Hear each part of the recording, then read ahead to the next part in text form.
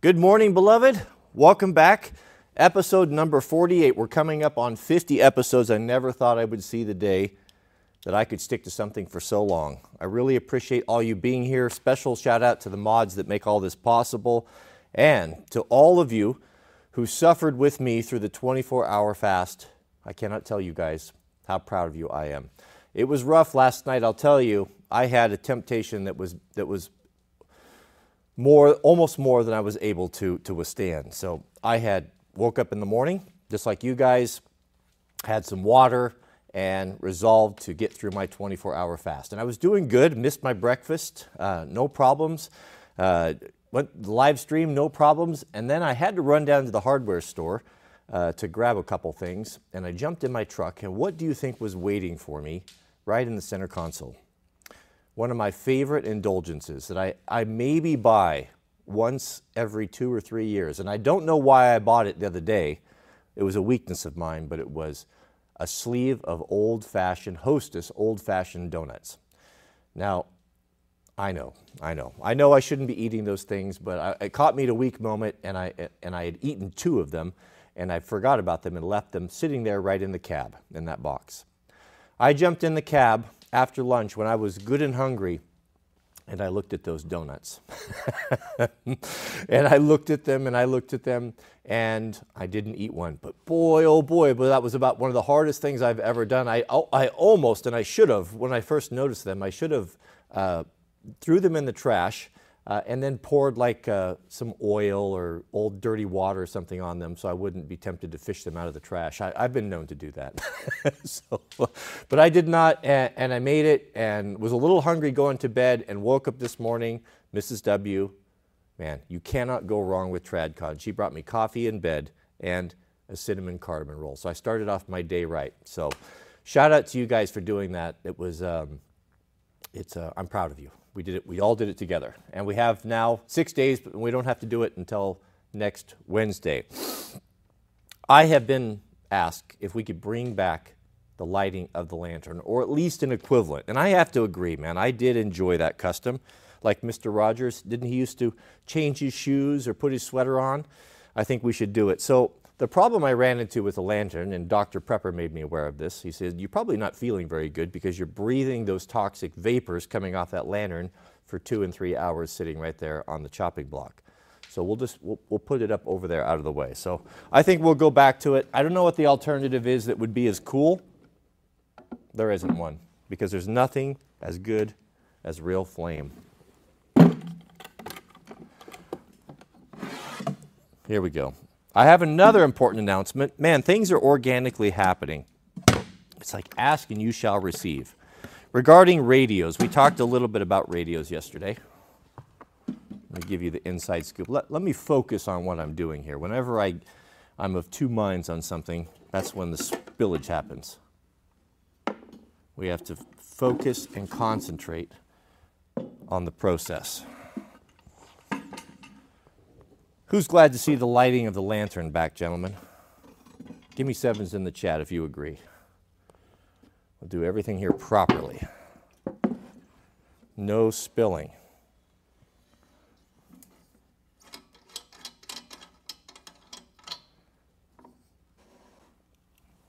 Do we have fuel in there? No, it's empty.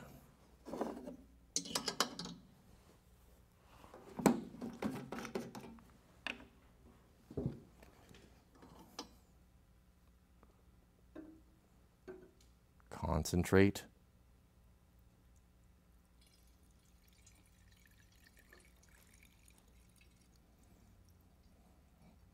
As I'm so fond of saying, you're watching a man operating at the very limits of his abilities.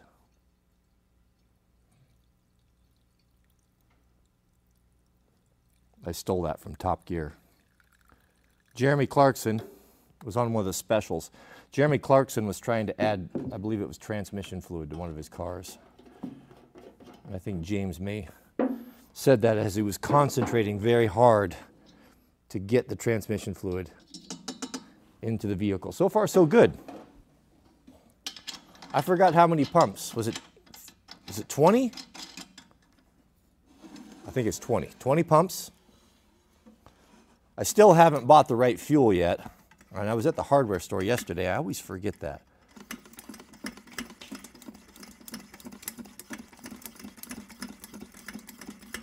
$20 pumps. Seems like my lighter's been moved. But we're always prepared around here. Always prepared until we're not. This is my least favorite part of the day.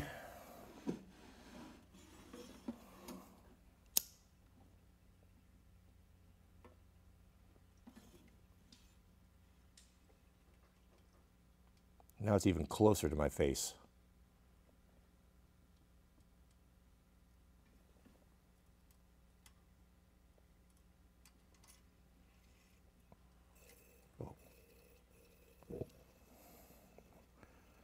Okay, that's pretty good.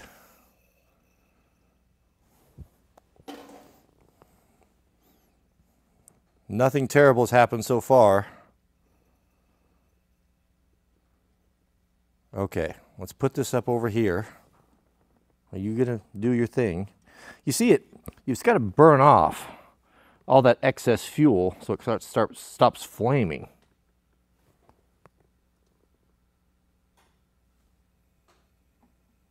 Yeah, face level, Dr. Prepper has, yeah, we went from bad to worse. Oh, it's a temperamental beast, this thing.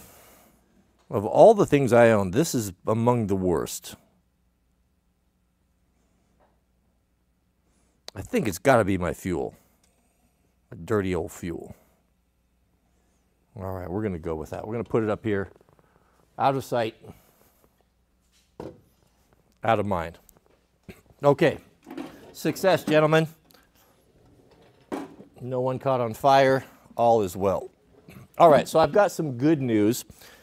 Very exciting news to share with you guys today. On the radio front, now we talked about this a little bit yesterday, how frustrating the whole radio thing is if you're not that guy. They're very complicated. Which one do I get? You know, you go online, you get excited, you get geeked out about a Bofang, and then you go online and watch YouTube videos, and then you meet Ham Radio Guy and he tells you what a POS it is.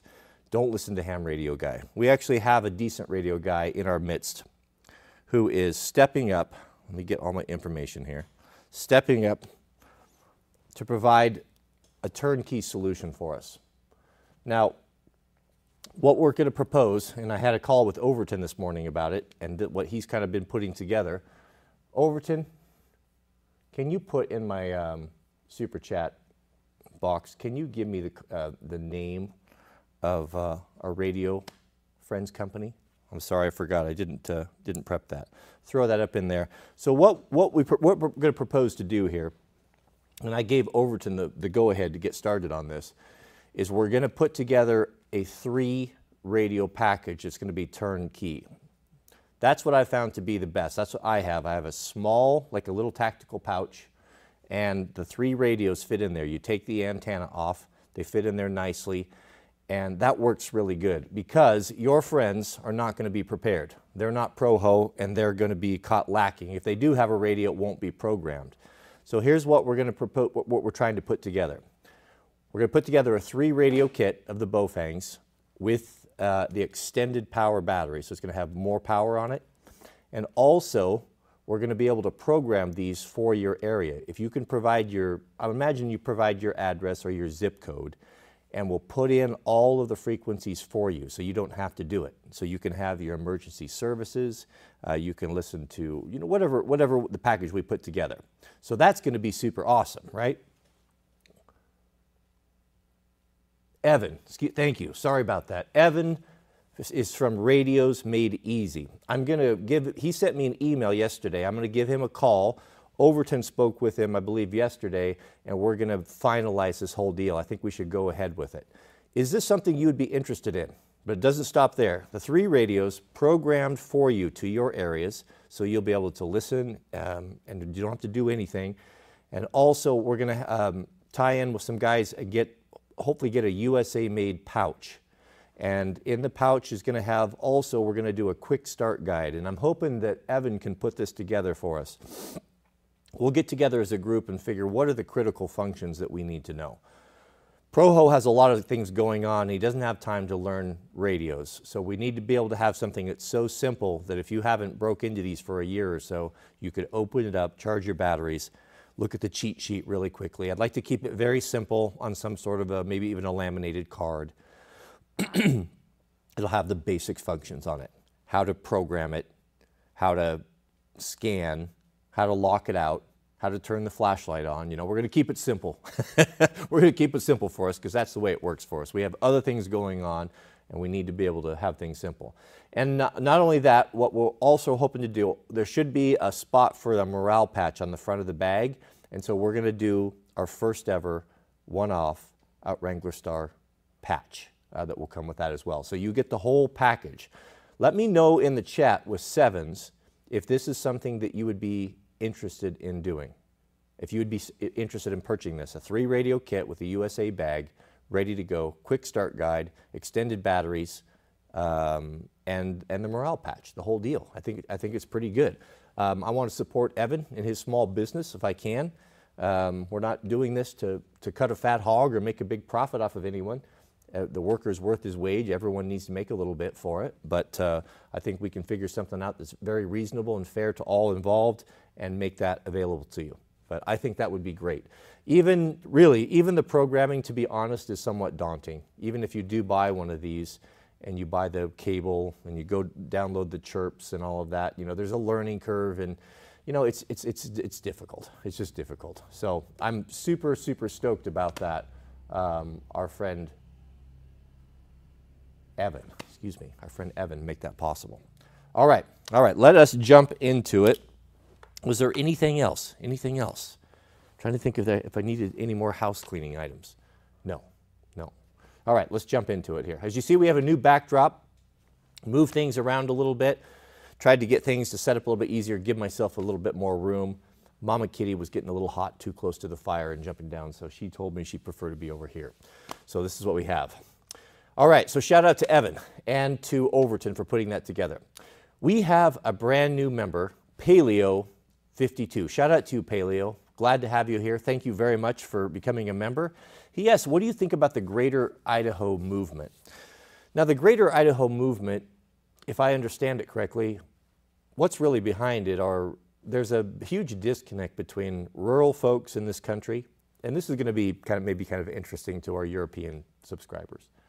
If you think America is all the same, what you can lose perspective of when it comes to America as an outsider is just how big it is.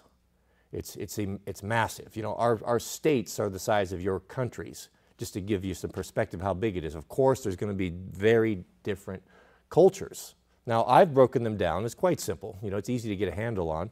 You have West Coast, which are pretty much all the same. How would I describe West Coast man? High maintenance. He likes his luxuries. He doesn't get up too early, and he eats healthy food. Then you have Southern man. I don't know much about Southern man, other than he likes to hunt and fish. And then you have Texas, which is kind of its own category. Don't mix up Texas man with Southern man. He will correct you. He is his own. Texas is a place of itself. It's as big as 3 or 4 states put together. So it's kind of its own country. So Texas man, he's all right. He's a good dude. And then Midwest man, he's into ag and farming and football. And then a Northern man up there in Michigan, you know, he likes to drink. And he also likes football. And then there's the East Coast man, and that kind of speaks for itself, and that basically sums it up. Maybe Northeastern man, but he's so close to East Coast man that he's infected by it. I don't know, you can make an argument for Florida, but we try not to talk too much about them. Anyway, that kind of sums the whole thing up for you. Now, the problem that we're running into is with the divergence of politics. The crazy liberal left-wing politics that's coming out of the East Coast and the West Coast is really coming out of a very small area. It's coming out of the rural areas. It's coming out of the urban areas, the city. And they have very different values that are conflicting with the values of those of us who live out in the country. It's so far apart. The gulf is so wide that we can't even, we can't even come to the table on anything at this point. We're so opposed, whether that be gun rights, freedom of speech, reproductive rights. I mean, there's no coming together. As I said, the goats and the sheep have been separated. So there's a lot of talk and a lot of movements that are getting some traction about the states actually seceding or the redrawing of borders. You know, I heard rumblings about this a few years ago, but I didn't think too much of it. I just thought it was, you know, some internet nonsense. But man, it's starting to get traction, and there's more and more people talking about it. What I don't know, what I can't speak to, is who makes the decision? Does the state, you know, can a majority get together and make this decision? Could we actually change the map of the U.S. and have red states and blue states? I mean, it's hard to believe. I'm a little bit concerned about this. I was looking at the proposed line of moving the border to east to encompass Idaho, parts of Oregon and Washington, the rural areas, and gather them all together in one happy right-wing family, I guess. I don't know. I think we would probably be maybe on the wrong side of that. It's really close to us, so I don't know. But goodness, I'll tell you what. I mean, I would hate to consider moving. I thought that this was going to be the forever place, but to be honest with you, you know, the state, Washington State, is about to outlaw all semi-automatics, and that includes carbines, rifles, and pistols, shotguns, everything. That means your Ruger 1022 is now illegal. It's going to be, you won't be able to buy it, illegal. You know, it's ridiculous. But that's what they're doing. So that's one of the problems. So the rest of the state, when Olympia over east, this liberal government is making these policies that affect all of us, those of us who are out here in the country are like, hold on a minute, we didn't want this. You're not representing us. You don't represent us at all. You don't have any idea what's going on out here.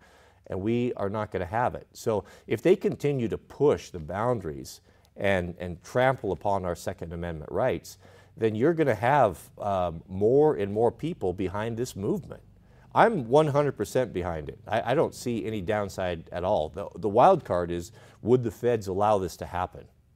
You know, that I would question.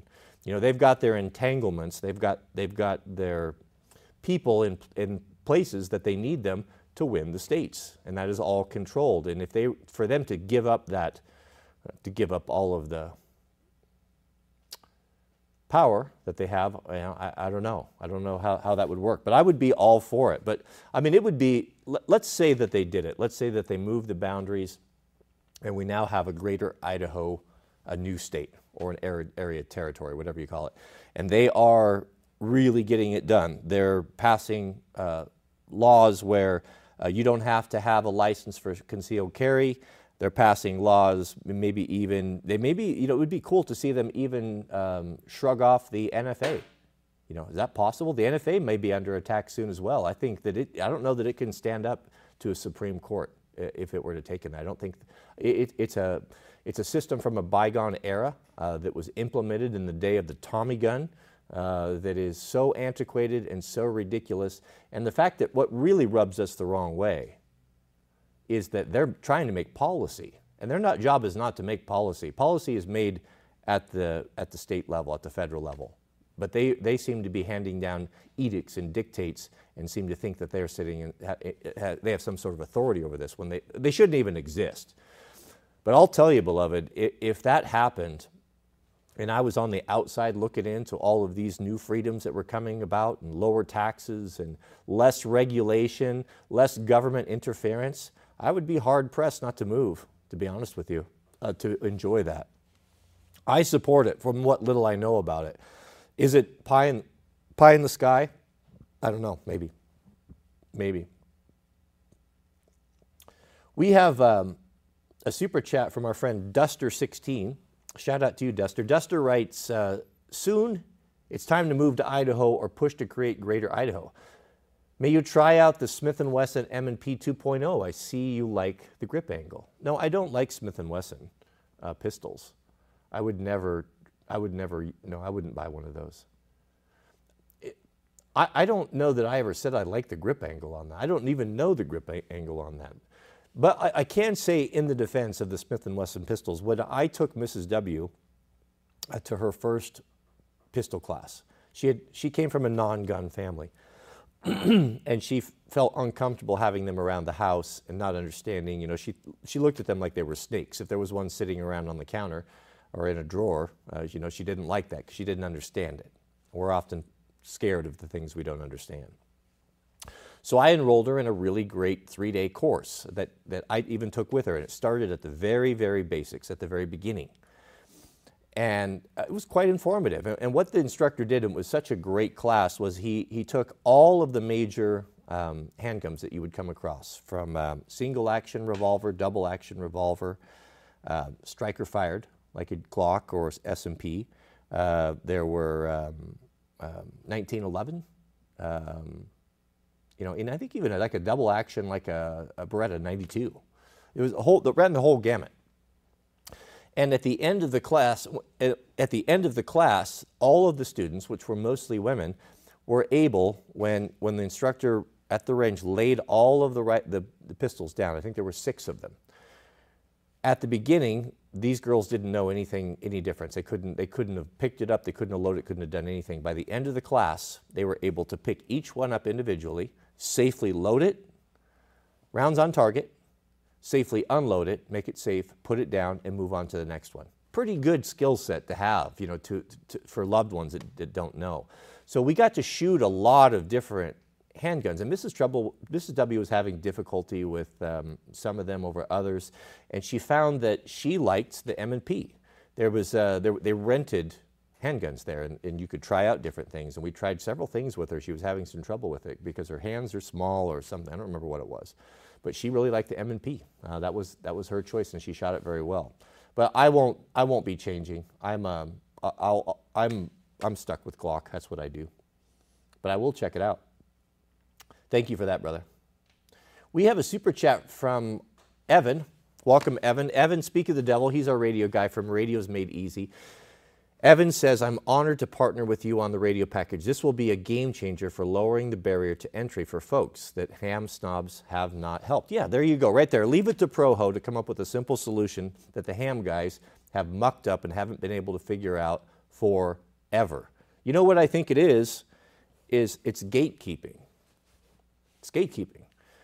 I get that, man. When you learn something new or you get involved in something, like when I was trying to break into wildland firefighting, I have never in my life experienced gatekeeping like that.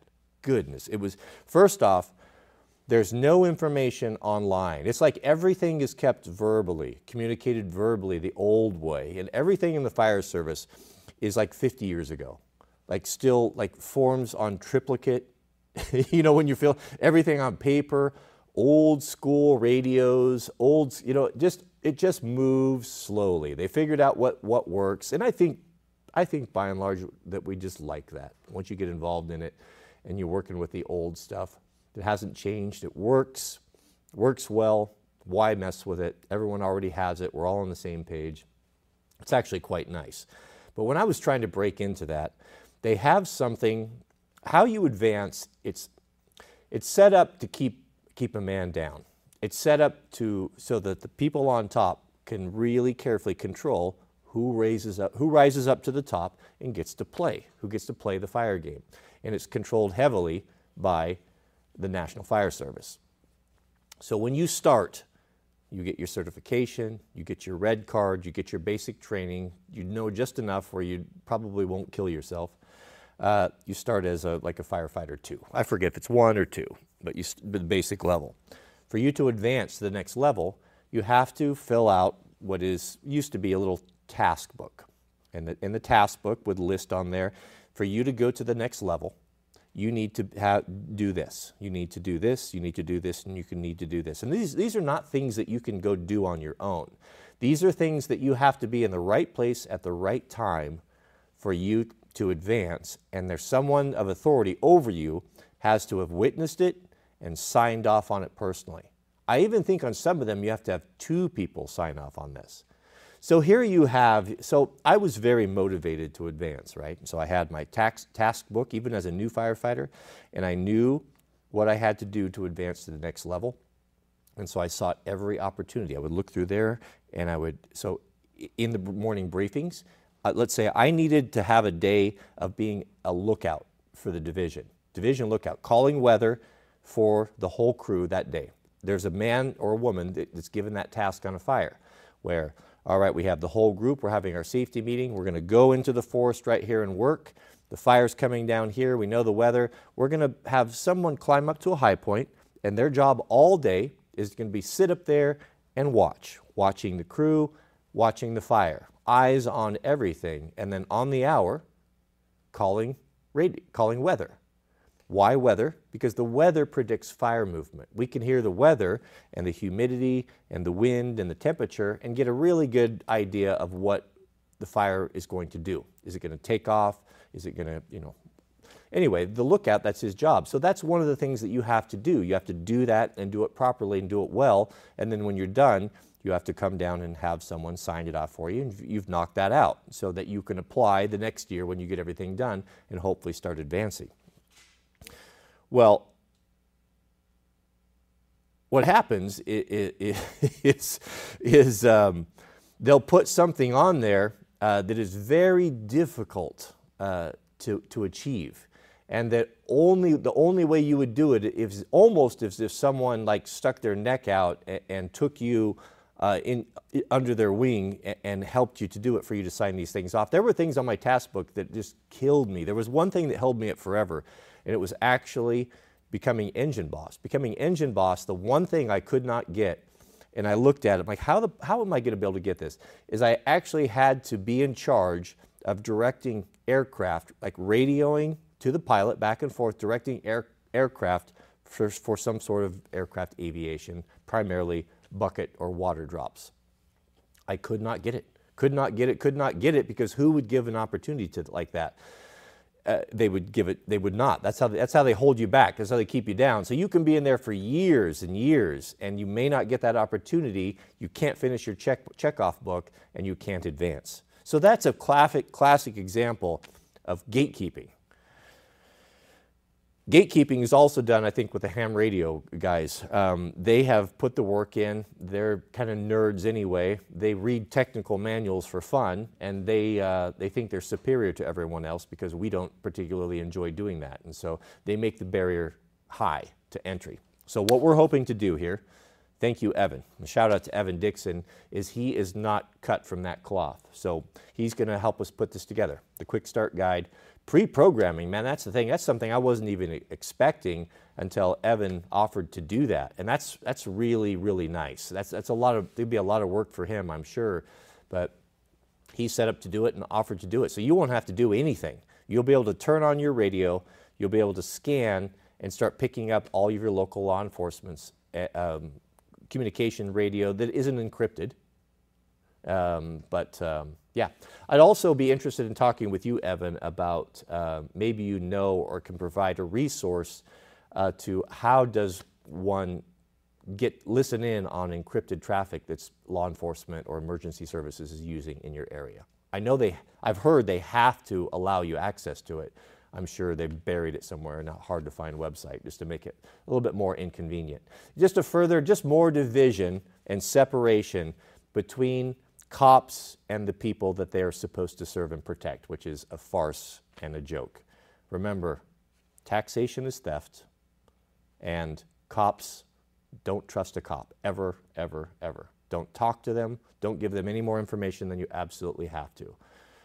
They are not on your side. They're the ones that are going to be our problem, our big problem in the coming future. They will be the ones enforcing the illegal and unconstitutional regulations of a runaway and corrupt government.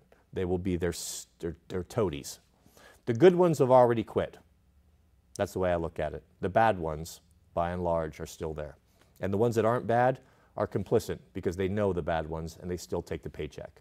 So I have no sympathy for them whatsoever. I do not support them. They're a criminal gang, in my opinion. We have a super chat. But thank you, Evan. Appreciate that. I look forward to talking to you. We'll get together either today or tomorrow. We have a super chat from our friend Dr. Prepper. Shout out to Dr. Prepper. He writes, I was thinking of a 22 caliber AR-15 as a cheap practice rifle for handling and for my son. What do you think about this? Model, brand, M&P. You know, I did one of those. Actually, I quite enjoyed it. I think that that's a great idea. When I bought my very first AR, I didn't know anything about them, and I had my Jeep parts business, and a guy came in and he wanted some parts, and he didn't have the money, and he said, "Would you be willing to trade for an AR-15?"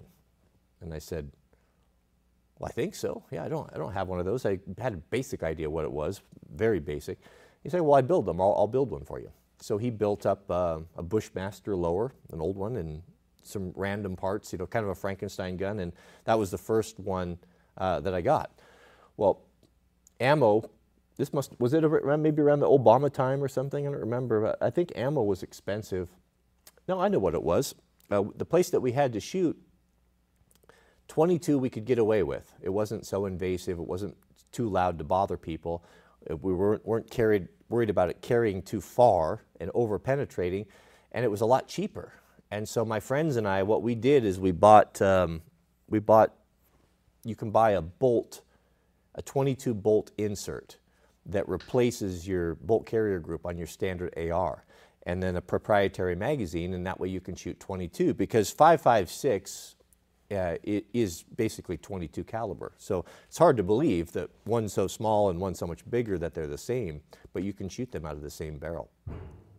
And we did that for a long time. We shot thousands of rounds out of those, and it was really a great way to train, because we had our normal rifle that we were used to with the sling and the optics and all that. All we had to do is just to swap out that bolt carrier group and change the magazines. Even the magazines were the same size, so we could use our plate carriers and such. And we had a really, really great time of doing that. We set up a course through the woods, and we would run around there and shoot and practice and train, and it was really wonderful. They were not these were not overly reliable. There were a lot of malfunctions with them. You know, probably a malfunction in every magazine or so, one or two. But I've heard that the dedicated ones, like Dr. Prepper's talking about, the M&Ps, I think that those are much more reliable. I think it's a great idea. It's a great idea, because you have the same controls. You run the same controls. Your bolt lock, release, your safety, magazine release, everything's going to be the same, the way they break down, the way that they load. Great idea, yeah. And they're not super affordable. You know what would be kind of cool, Dr. Prepper, is my friend and fellow warband member who works at the gun store was telling me that they have, I don't know what they cost, but H&K makes a 22 version of the 416. Which that'd be kind of cool, wouldn't it? So they're probably ridiculous expensive. He pulled the meanest trick on me. So him and I have both agreed that if we ask each other, you know, what would be your dream gun if money was no object? This would be your go-to-war main battle gun, right?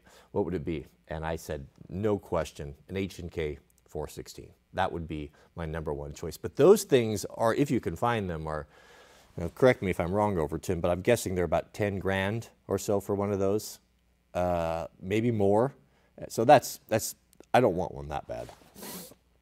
So he came in and or came by a while back, and he's like, bro, we got 2 416s in the shop. Do you want one? I'm like, brand new ones in at the shop. You know, he could get them for me at cost. He said one problem. They're both in 22 caliber. So I do know that they make them. So you might check into that. That might be kind of cool. Yeah, great idea. I would do it. Definitely do it. And it's going to be a lot cheaper to shoot. We have a super chat from K Bowers 8111. Shout out to you, Kay. Sure appreciate that. He's been with us for 2 months. He says, my local emergency channels are encrypted. Workaround. Yeah, well, I will check in. I will check on that. When we do the conference call, I'll figure out, and I'll ask my manservant Jariah as well. He knows all about that. So we'll make that available to you. Yeah. I don't know about your area, but at least we can probably get you some resources and find out. Yeah. They should not be, you know, I would, if I was an attorney with a lot of time on my hands, I would be very interested to look into the law and to see if they're legally able to do that. Nothing would give me more joy than making them get rid of all those encrypted radios and go back to open channels. That would be a win, wouldn't it? A win for the people. The people don't get very many wins these days. We get very few wins. It seems like all we're doing is taking L's. When's the last time we've got a win? I can't remember a win. It's been some time. We have a brand new member, Jordan Brandel. Jordan Brandel, welcome. Welcome, welcome, welcome. And James Monteith, or Monty, a new member. Monty writes, how would you feel about a Brit emerging to Greater Idaho? Immigrating. Read. You know, we're all about Brits over here. We are Anglophiles. I've always been an Anglophile. I've always had good experience with British people. I think it would be great. Man, how stoked would you be? You would be out of your mind when you rolled over here and went to an Idaho gun store and could just take your pick off of anything you wanted, all the things you ever dreamed about. It would be pretty good, man. I would like to be there with you at the gun store when you get to do that, when you get to purchase your first G19X for the first time. That would be pretty awesome. I support it. I support it. We have a super chat from our friends Max Roberts. Shout out to you, Max. Max has been with us for 3 years. Goodness, shout out to you. I'm lacking, man. I'm supposed to put you. We went over 1,000 members, and we've got to create the new emoji. The new emoji. Some people gave me some recommendations, but they're long gone now. So do this one more time. I'll get it done. Get it done this week. Tell me what you'd like to have for the next emoji. What's that going to be? So reach out to the middleman, and I'll make that for you. Members only emoji. We have unlocked it. Max writes, for a pro-hoe in Iowa, considering how expensive pro saws are, would one saw like a 362 be best, or two saws like a 261 and a 462? Which first? Oh man, that's a tough question right there. I guess it would depend. Are you a casual user? Are you just using it, breaking it out maybe in the spring, maybe in the fall, maybe cutting a little firewood? You're not relying upon firewood. Let's say you're cutting less than a cord or less than a couple cords, or you just want to have it for emergency or use or so. One saw in the mid-range like that 362 would be wise. I would even say, you know, you don't need to go with a pro saw if you're not really relying upon it, like those of us who heat with wood. You know, I wouldn't be opposed to going with one of the lower end saws, like the Rancher, or the Boss Rancher? What's the other one? Husky's got one, and Still's got one. One's the Rancher and the Farm Boss. Rancher and the Farm Boss. That's a good saw. I know that's a good saw because I spent 2 weeks behind one on a fire. I was with a municipal department who didn't spring for the good stuff, or didn't have the money for the good stuff, and that's what they had on our engines. And I was somewhat dismayed when I opened the box, and that's what I had to deal with. I'm used to dealing with bigger professional saws. But I ran the guts out of that saw, and it worked flawlessly, not a problem, never overheated. And I was running it 12 hours a day in really hot environment, really difficult environment, and brushing, and not a problem. And it worked flawlessly. I really had a new respect for those saws. That was Still's version, which I don't remember. Is that the Farm Boss or the Rancher? I think maybe, I don't know. It doesn't make any difference. That's a good option, man. You get them for a good price. You get a case, you get a bar, chain, you get, I think you even get a couple wedge or two, and you get your tool. You know, you get everything you need to go and to work.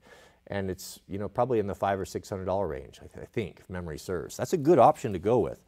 Now, if you are doing some real work, like let's say you're doing 3 cords, 4, 5, 10 cords a year. Some of our friends up in our northern man, you know, he does 10 cords a year up there. It gets cold. Some of them 12, some of them even more. That's a lot of wood, and some of that's hardwood, just to give you an idea how much they burn. But northern man, rather than insulate his house properly, he just burns lots of wood because they live in those old drafty houses, single pane windows. You know how they are up there.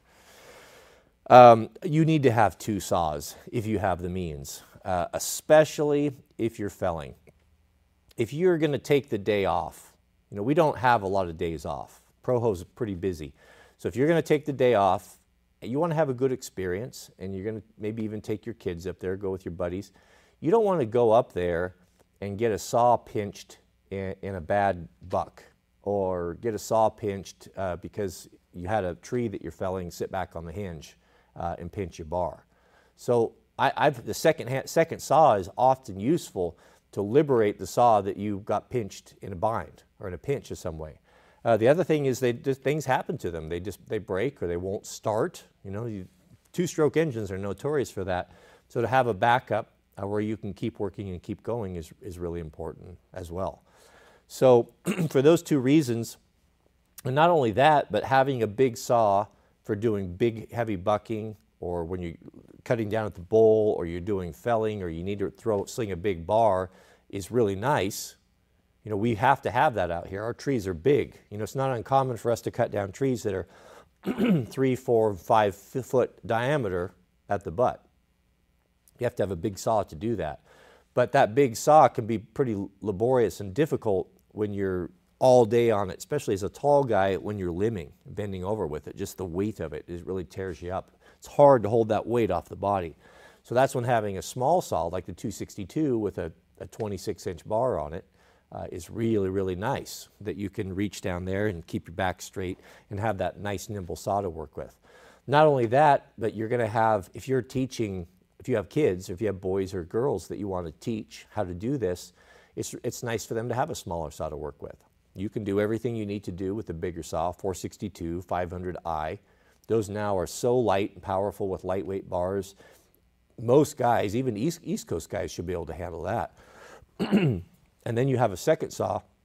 It's going to be smaller and more appropriate for smaller, younger people. Or maybe you might even want your girlfriend or your wife out there. So in having 2 saws, you're a lot more productive. It's a lot nicer to go get firewood and brush and do that sort of logging when you can have one guy felling and another guy right behind you doing the limbing. So if you know who you are, if you're doing that sort of work and doing a lot, cutting a lot of firewood, then 2 saws is pretty essential. Most firewood cutters, all loggers that you see heading up the hill from here have 2 or 3 saws.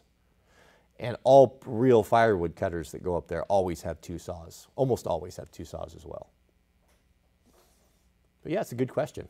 Well, all good choices. The 261, 462, man, that's really the 1-2 punch. If you want to know if you want to have the good stuff, those are the 2 saws right there.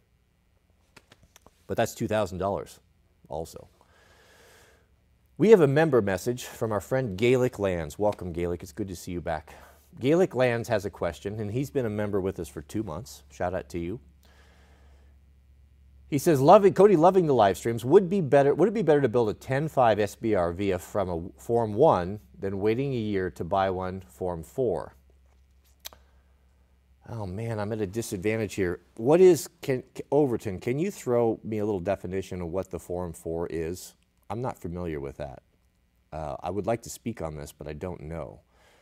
Would it be better to build a 10.5 SBR via Form 1 than building a 10.5, waiting a year to buy one from a Form 4? Why would you have to wait a year for a Form 4? I guess I don't know what a Form 4 is. I wish I could speak to that, Gaelic. I don't know.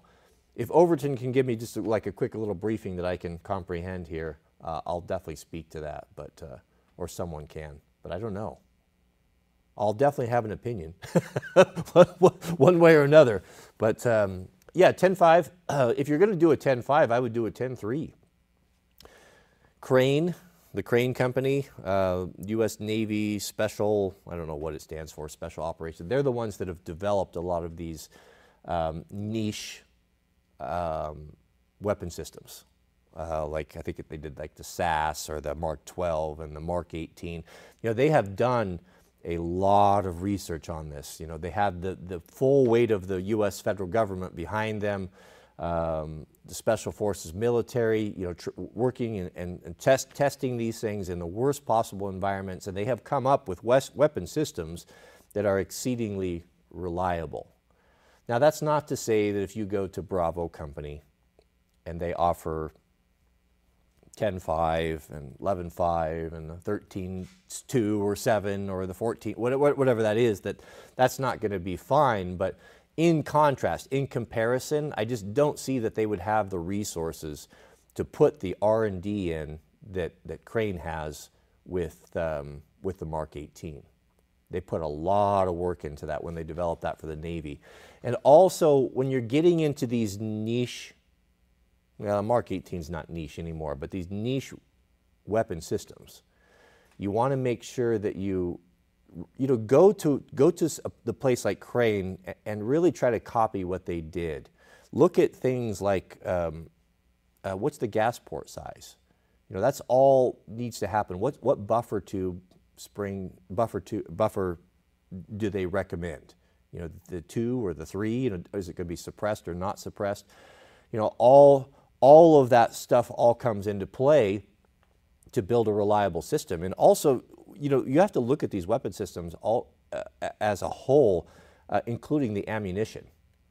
I know dirt shooters don't think about this. I didn't think about this when I was a dirt shooter either. My ammunition choice was purely selected on price. What is available and what can I get for cheap? That's what I shoot. And whether it be 55 grain or 77 grain made no difference to me. I'm just shooting dirt, right? But when you're looking at these things, if you want to do it properly and you want to build a Mark 18 or SBR like that, I would really look at it as a weapon system. That Mark 18 by Crane was designed to work with that Hornady? The Hornady 77 grain open tip match, OTM. And that is that's a weapon system. A carbine that is designed around a particular ammunition to have a particular effect. When the Mark 18 was first introduced and some of the SEALs were using it in Iraq and kicking in doors and shooting bad guys with them, they were not happy with the stopping power of it, with the normal ammunition that they were using. It was, I don't remember the details, if it wasn't tumbling or it was something about it. They would shoot guys and they would still be fighting. It wasn't putting them down like immediately, like right now. And if memory serves, these guys got a hold of some of that special 77 grain open tip match, that match grade ammunition that was developed, I believe, for the Mark 12, which is an 18 or a 20 inch. That would be a designated marksman rifle in 5.56. That was made by Knight's Armament, specifically, under contract. Just a super, super reliable precision 5.56. And it was developed to have this special ammunition, the 77 grain open tip match. Well, these guys, I don't know how it came about, but they got a hold of it or started using it in the Mark 18s, and it completely changed the game. It's absolutely devastating for stopping people out of that 10.3 barrel. With the correct gas port, with that ammunition, look at that as a whole system, and I would build around that. I mean, if you're that guy that you like to experiment when you're doing hand loads, you're beyond anything that I'm telling you right here. I'm just telling you what I've learned from someone that was a former dirt shooter that is now someone that wants to have something that's as reliable and operates properly. So I would look at that. I would definitely look at the 10.3. Get yourself a good Daniel Defense barrel. Mark 12 gas block, that's really the foundation, a good BCG. And start from there, man, and you got it. But I do not know what that form is. I do not know. Oh, we have a little explanation here. So Luke tells me that the ATF's Form 4 is an application for tax-paid transfer of registration of a firearm. It is used whenever you are buying an NFA firearm that already exists, not making one. Oh, I see what you're saying. Oh, it takes a year to do that. I'm a big proponent for building your own. If you're going to do it right, if you're not going to get the tools and you're going to just cheap out and you just want to put together a Frankenstein gun that may or may not be reliable, and this is going to be your primary defender, I would recommend against it. You know the type of guy, you know your personality. Do you have the attention to detail? I mean, I know it's easy, it's simple. You watch the videos, you think, yeah, I can do this, and I can buy a few tools on Amazon and do this, and that's all very true. But what I've learned as a former dirt shooter is that the devil is in the details, man. It's when you take a piece of equipment, whether it be a carbine or a dirt bike or a snow bike, what I have learned in the past, what I did is I went in half-cocked with a little bit of information, thought that I knew better than the dudes that do it day in and day out, only to be disappointed.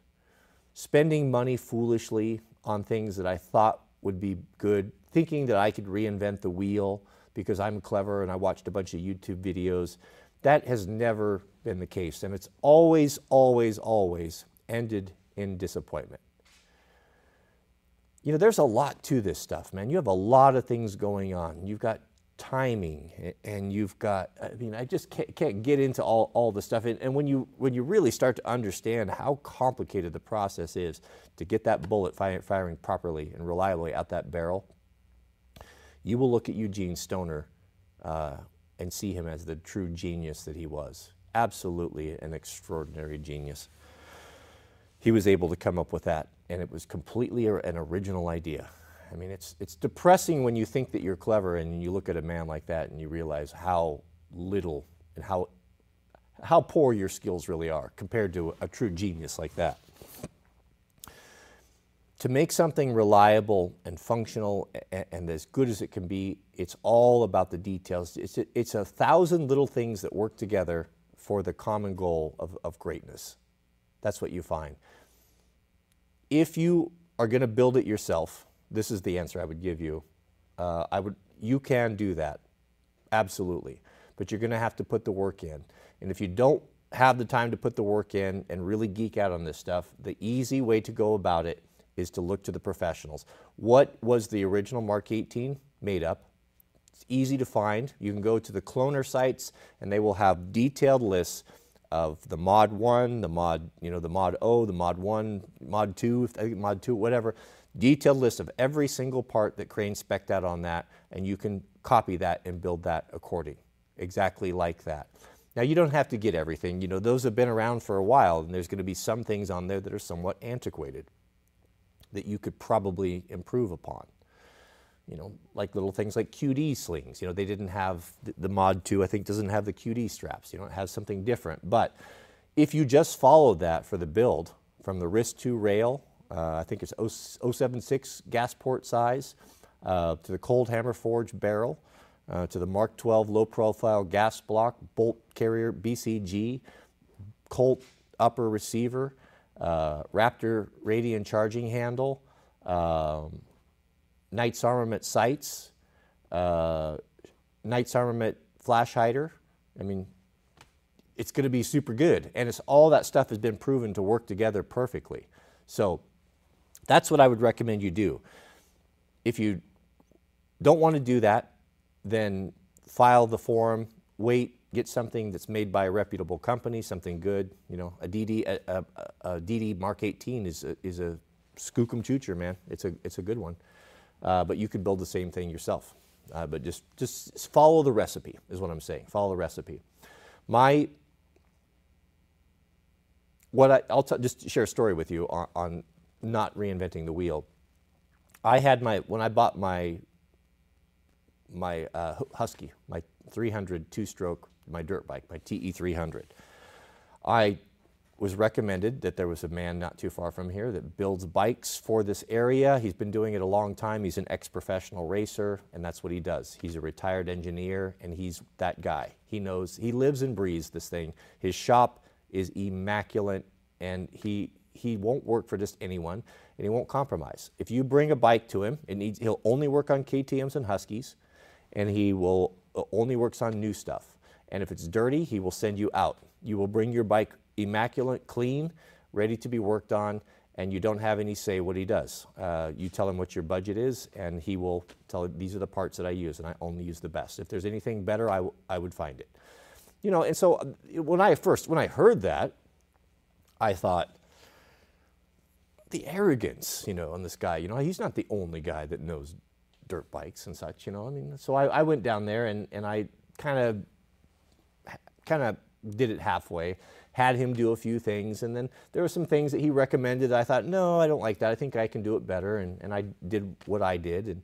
And then I got up into the real hard work at the end of the day, when you're 90, 100 miles in with the boys and you're fighting for your life for hard enduro out there, and those little details start to matter a great deal. And the little things that I did and rejected what he told me are falling off or breaking or not functioning properly or what have you, and giving me problems and threatening my ability to get home that night. It took me a long time to finally come around to it, but the last time I was down there, I had to admit to him, I said, it's so funny that I have come full circle on this, that many of the things that you had built, when you built this bike originally for me, to ride in the mountains, hard enduro, up in there, it's kind of specific type of riding, I had either refused or I took off and changed for other things. I said, you know what's so funny? That I've come full circle now that I've realized that I need to trust people that know what they're doing. That everything, the way that you originally set this bike up, it's all come back to that. All of my ideas, all my theories and everything, long gone, sold, broken, in a parts box somewhere, and the bike sits in its original condition as he recommended that it should have been. Right there. So, okay, I get it. I get it. Yes, if could I get to the point where I could build and spec out everything to build a machine as beautiful and perfect as what he does from his years of experience? Yeah, I'm probably at that level now, but I'm 7 years into it. And countless thousands of hours of riding and racing. I've got 700 hours on the bike itself, all over in racing and such. So, but trust the experts. That's what I'm getting at. Trust the experts on that, provided that they are experts. And then you will spend your money wisely, and you'll spend it once. Thank you, Overton, for that clarification. Our friend Jamie's in the house. Welcome, Jamie. Jamie's been with us for 2 months. Jamie writes, love the live streams. Cody, I know it's not an easy thing to do, but there is something special about coming together. We all really appreciate it. No, I do too, Jamie, and I appreciate that. To see your name on here, as well as the others, Jamie or Kyle or Overton or Dr. Prepper, I don't want to leave anyone out, but to see you guys coming back and in the chat and such, it's very encouraging to me. I really enjoy that. It's nice to see new comments and chats and new members, people coming in, but it really does make me feel good and warms the heart that you're coming back. And it does feel like a community. And it's small. There's not a ton of us here. Well, we got 500, 600 around. That's a nice size, perfect size. I really enjoy it. But thank you, brother. I sure appreciate that. And I appreciate your faithfulness as well. We have a member message from Ty Guy. Welcome. Ty's been with us for 2 months now. He says, thoughts on battery-powered chainsaws. Yeah, I've actually been considering looking into getting a different one. I've got one now. I've got the big the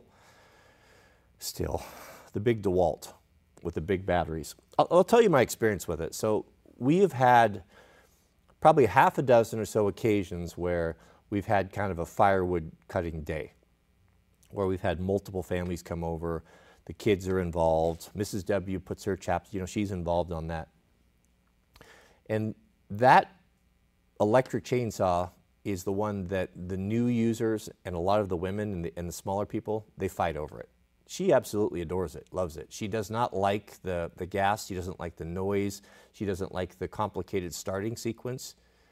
We take this for granted, especially with two strokes. If you own a two-stroke, a big professional saw, you know that if you don't give it exactly what it wants and follow its rules, its starting sequence, then you'll flood it out and it will not start. And you'll be pulling the spark plug out and wasting 15, 20 minutes. You have to follow these procedures. And if you're not using these things all the time, are you going to remember that? Is Mrs. W going to remember what the starting sequence is for these saws that I showed her 3 or 4 years ago? She's not. So it makes people, they're just not comfortable with it.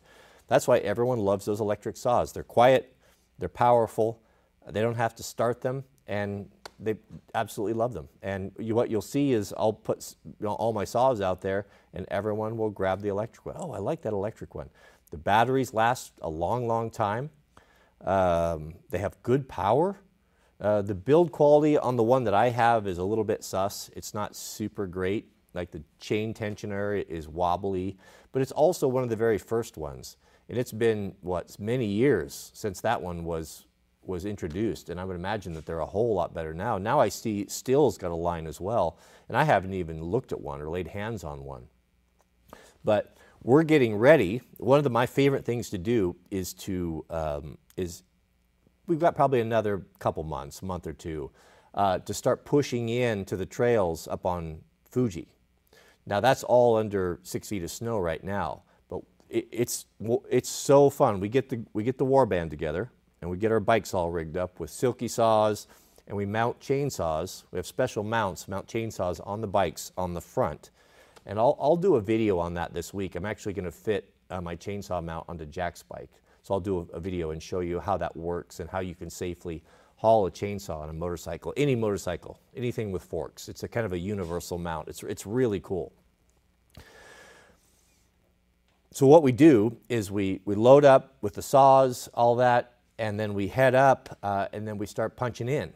And we ride the trails until we come to a down log. Some of these things are huge, you know, because there's a lot of old growth forests in there. We've run across logs that were 7 feet through, huge logs. So it's almost an all-day process for 2 or 3 guys just to clear that and the limbs and everything, just to open up the trail.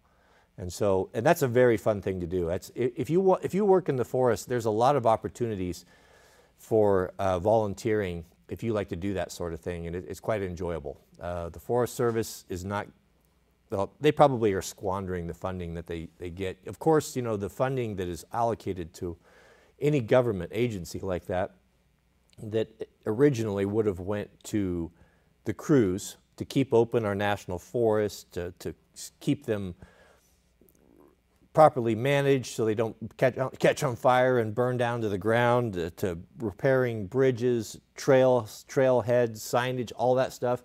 They don't seem to do that anymore. I just watch the Forest Service roads because I spend so much time on them up there. I just watch them just deteriorating, just getting worse and worse and worse, and nobody doing anything about it. Nobody filling potholes, nobody even clearing brush on them. It's actually kind of nice for us because some of these beautiful mountain paved roads that just went to these extraordinary places are no longer accessible by car because the vine maples have grown in to the point where there's only just a narrow strip where a motorcycle can ride through. So it might be better. But I was told a few years ago by a guy who was working as a ranger, he said, back when I started as a ranger in the 60s, the ratio for a U.S. Forest Service ranger of work in the field versus in the office was 90-10. They would spend 90% of their time out in the forest, managing, overseeing, you know, checking up on stuff, making, you know, finding lost hikers, all that sort of thing, everything that they did, all that cool stuff.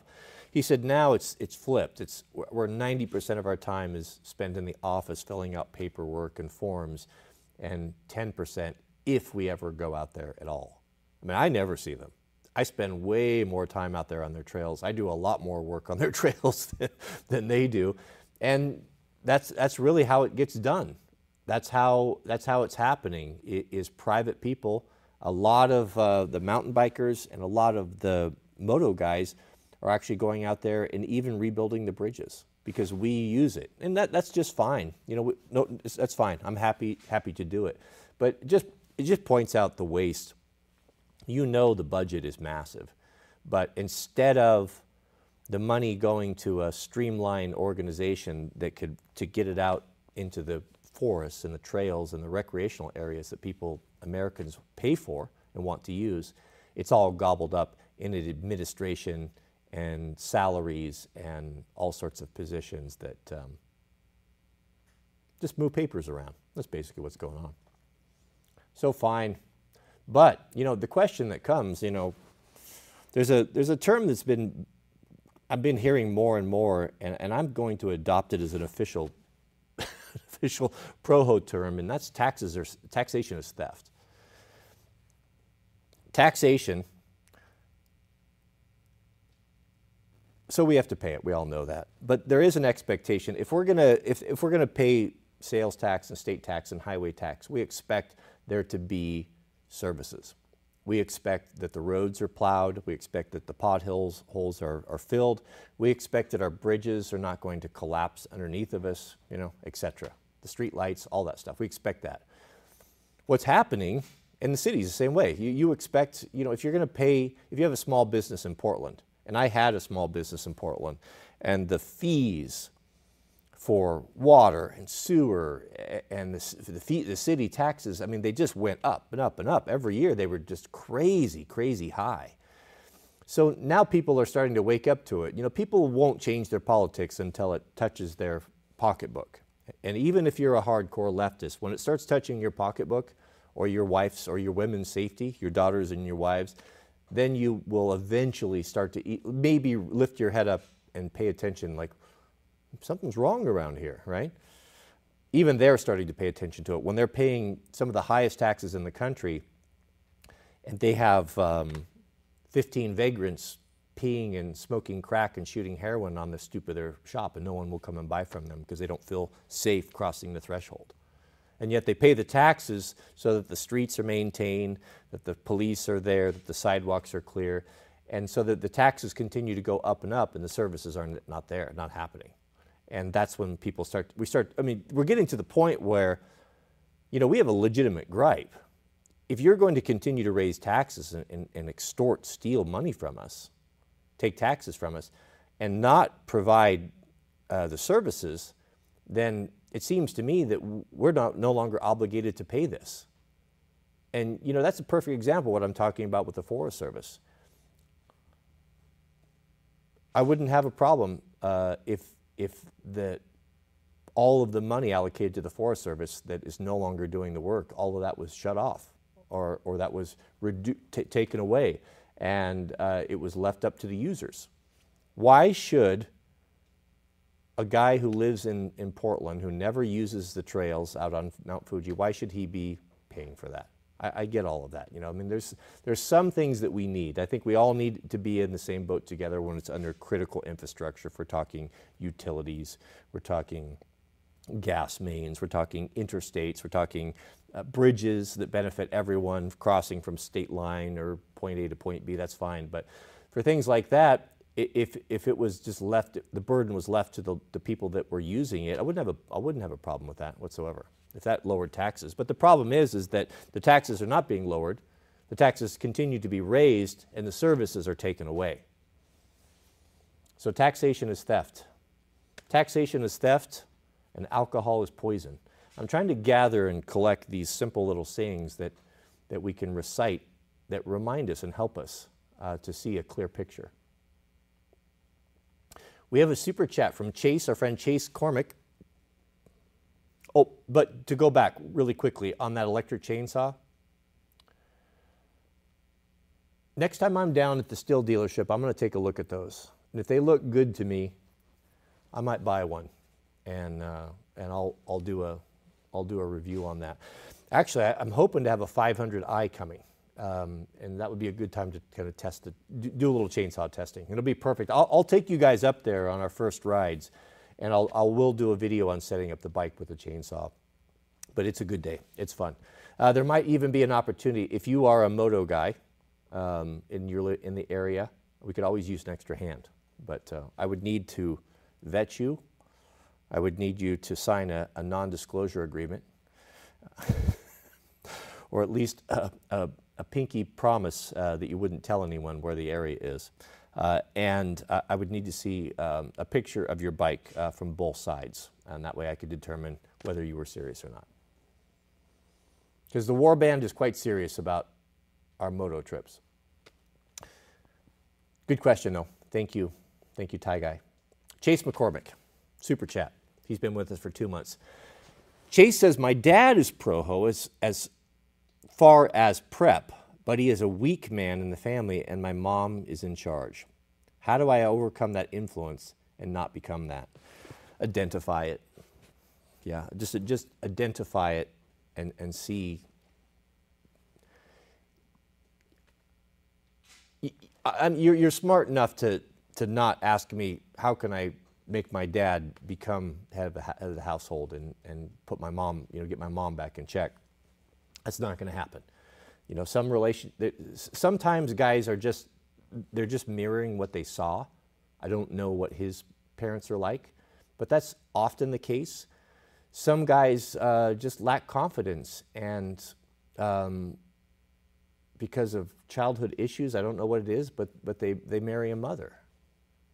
They marry a mother, and you'll see these dominant women in these relationships where they'll take charge, and I'm not casting stones at anyone. We all have had traumas growing up. We've all had things happen to us that affect us in the way we do. We do things, I do things, you do things that we often scratch our head and wonder why. Why do I do this when I know this not to be the best way? I know this to be wrong.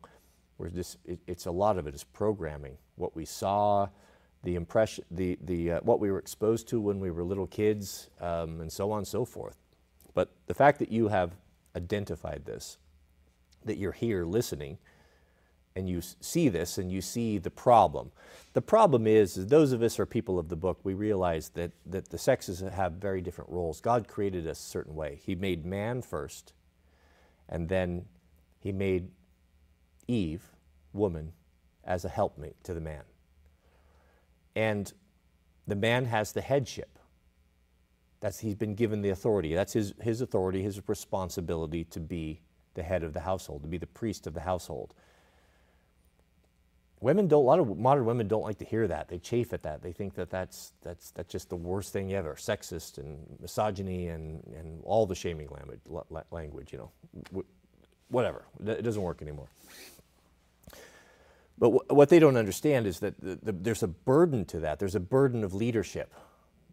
I've had the opportunity of being leader of men in business, whether it be the construction site. When I was a construction superintendent, I was the head guy on the site, and I made the calls. But I also understood that I was the first one there and the last one to leave, and that ultimately I had to bear all the responsibility if there was a failure to deliver everything on time. It didn't make any difference as to whose fault it was. It was my fault. I was the one in charge. It was my responsibility.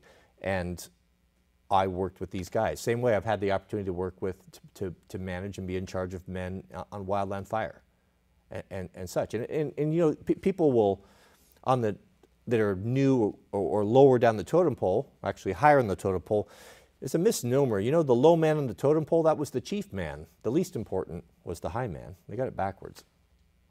But the high man on the totem pole, when he's looking down at the low man on the totem pole, will say, well, it must be nice. He's sitting up there in his truck and driving around and giving orders and doing this and that. What they don't understand is that you've been up at 5 o'clock, 4 o'clock in the morning doing paperwork for 3 hours, that you are the first one there, that you are there working late afterwards. You're ultimately responsible. You will take the blame and your career will suffer if the crew fails.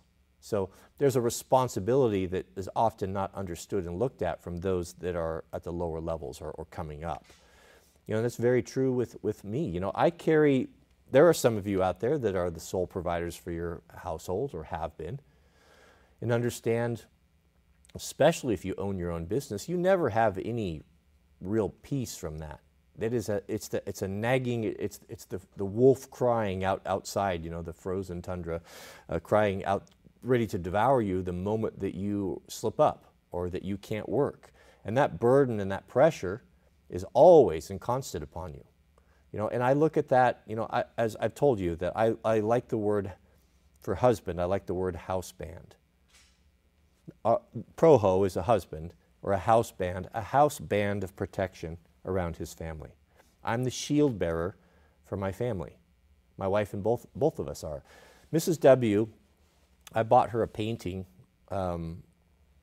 It's a modern artist. It's not high art or anything, but it was a very strong image that we hung in her laundry room, and we hung that in our laundry room, and the picture, it's an oil painting, I believe, of a woman who has her back turned, and she's shielding her child from, I think she has her hand up, she's shielding her child from arrows. And the arrows are on fire, from fiery darts, fiery arrows. And the child is safe in front of her, and the woman has a book out, which is the Bible, Scripture, and the woman is not only protecting this newborn, this toddler, but she's also educating it. She's pointing it to the true wisdom, which is God's book, the 66.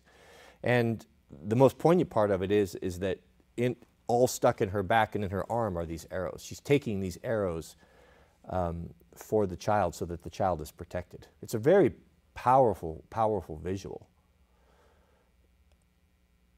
I saw another one. Well, I don't know if I could probably get in trouble if I talked about this, but that's the kind of the way I look at it. And the overarching, the umbrella, the big umbrella, is the man of the house, the husband.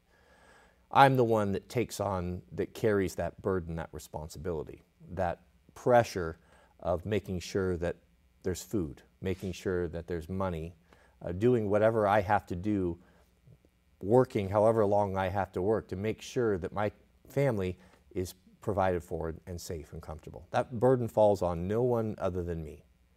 And when you take on that responsibility as a man, that's the way God designed things to be. And that's the way I decided to run my family, according to that blueprint. But, it comes at a cost. Men die younger at earlier ages than women do. Some people say, well, they do more dangerous things. They live harder, they take more risks, and all these things are true. That's true as well. But also, in that particular role, the stress of life, the stress is a killer as well, of always, being the one that's ultimately in charge. I have to step up. I can't just go do what I want to do. I have to make sure that my family's taken care of and provided for first. And that's the burden of leadership. And not all men want to do that. Not all men are able to do that. But just to answer your question, Chase, as far as advice to give you, you're already on the right path. You've identified you don't like that. You see, I'm not going to put words in your mouth, but I'm going to assume that you're writing about this, that when you see your dad in that subservient position, that you lose some bit of respect for him. I don't want to, I'm not getting down on your dad, at all. I don't mean that, but it's just kind of the way it is. If you had your choice, I'm assuming you would prefer that he would step up and be the spiritual leader, a strong father figure in the house, take charge and make things happen, if you had your choice. But the fact that you've identified it, you see it, you don't want to repeat it, you're safe. I don't need to give you any advice. Just one thing you have to do, I can speak from being married for, I've been married for almost 20 years, and I've had experience with women.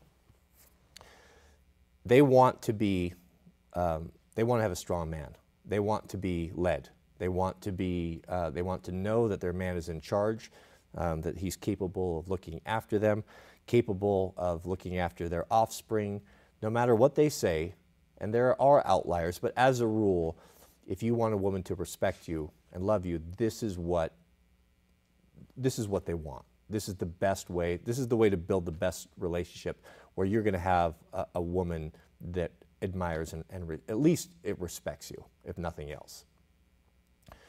There is a term that once you get married and you're around women for a while, that they do, that you need to be aware of, and it's a bit crass, but it's called an SHIT test. You've probably heard this term before.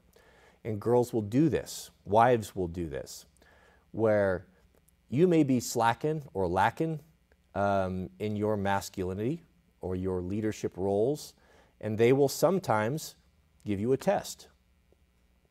Try to provoke a fight, try to do something, things that are somewhat irrational, because what they're trying to do is they want to see, is this the man that I married? Has he gotten soft on me, or is this the man? And you need to check that when that happens. So if you find that she's being disrespectful in any way, it's not necessarily that there's anything wrong with her. She's testing you. She's keeping you on your toes, and you need to respond to that. And the older you get, the harder and harder it is to do. You get more and more comfortable, and you get lazier and start slacking a little bit and letting more responsibility and things fall upon her if she's willing to take it. You just need to just make sure you understand that. Make sure you maintain that, maintain your authority, your headship of your home, and you keep an eye out for this type of test, and that you respond to it properly and check it. And check it, end it, nip it in the bud right there, exercise your masculinity, and move forward. But it's a beautiful thing when everyone is in their lane and working according to God's plan, and it's a great thing. But you'll be okay, Chase. You know, I did the same thing. You know, my father had a lot of good qualities to him, but he had some qualities that were not good, that were that could have been improved upon, and I did the same thing. You know, but I have to warn you. This just came to mind, that I find myself in my weaker moments defaulting to those things that I grew up with. Lack of patience is one of them. My dad was not a patient man, especially when working with my sister and I. And that was a big problem. Like when I think back, that was a big problem. That was something I didn't like working with him because of his anger and the way, and his lack of patience. And I know that seeing that and growing up with that, when I get tired or really get frustrated, that's my default position, I fall back on that with my own children. And I hate that.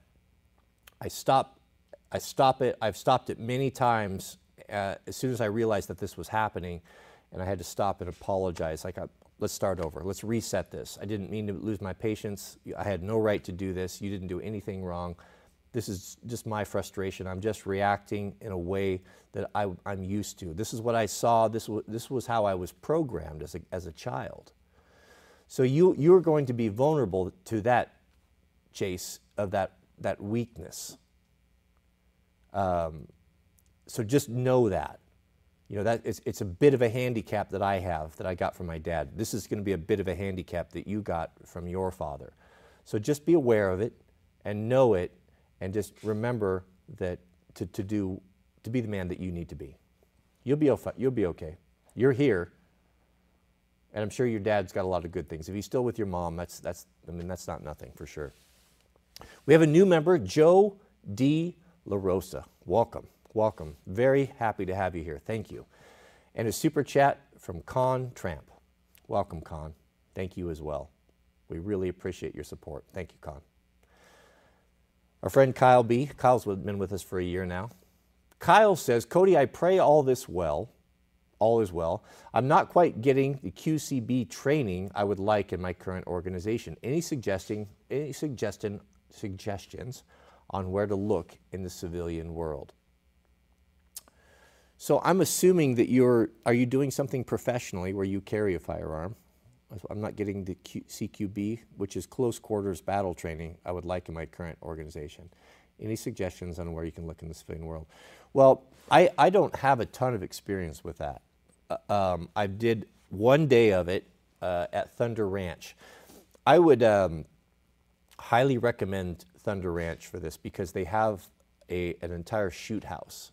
They're located in Southern Oregon. If you go online, go online to Thunder Ranch and look at their calendar, and they'll have a list of events of what classes that they offer. But I went through two times. I've went through the shoot room, and it's quite good. How to pie corners, how to deal with doors, how to deal with obstacles, how to deal. They even have moving targets in there. It is top of the line, like really, really high quality training. I can't speak to anything other than that. I have no experience with it.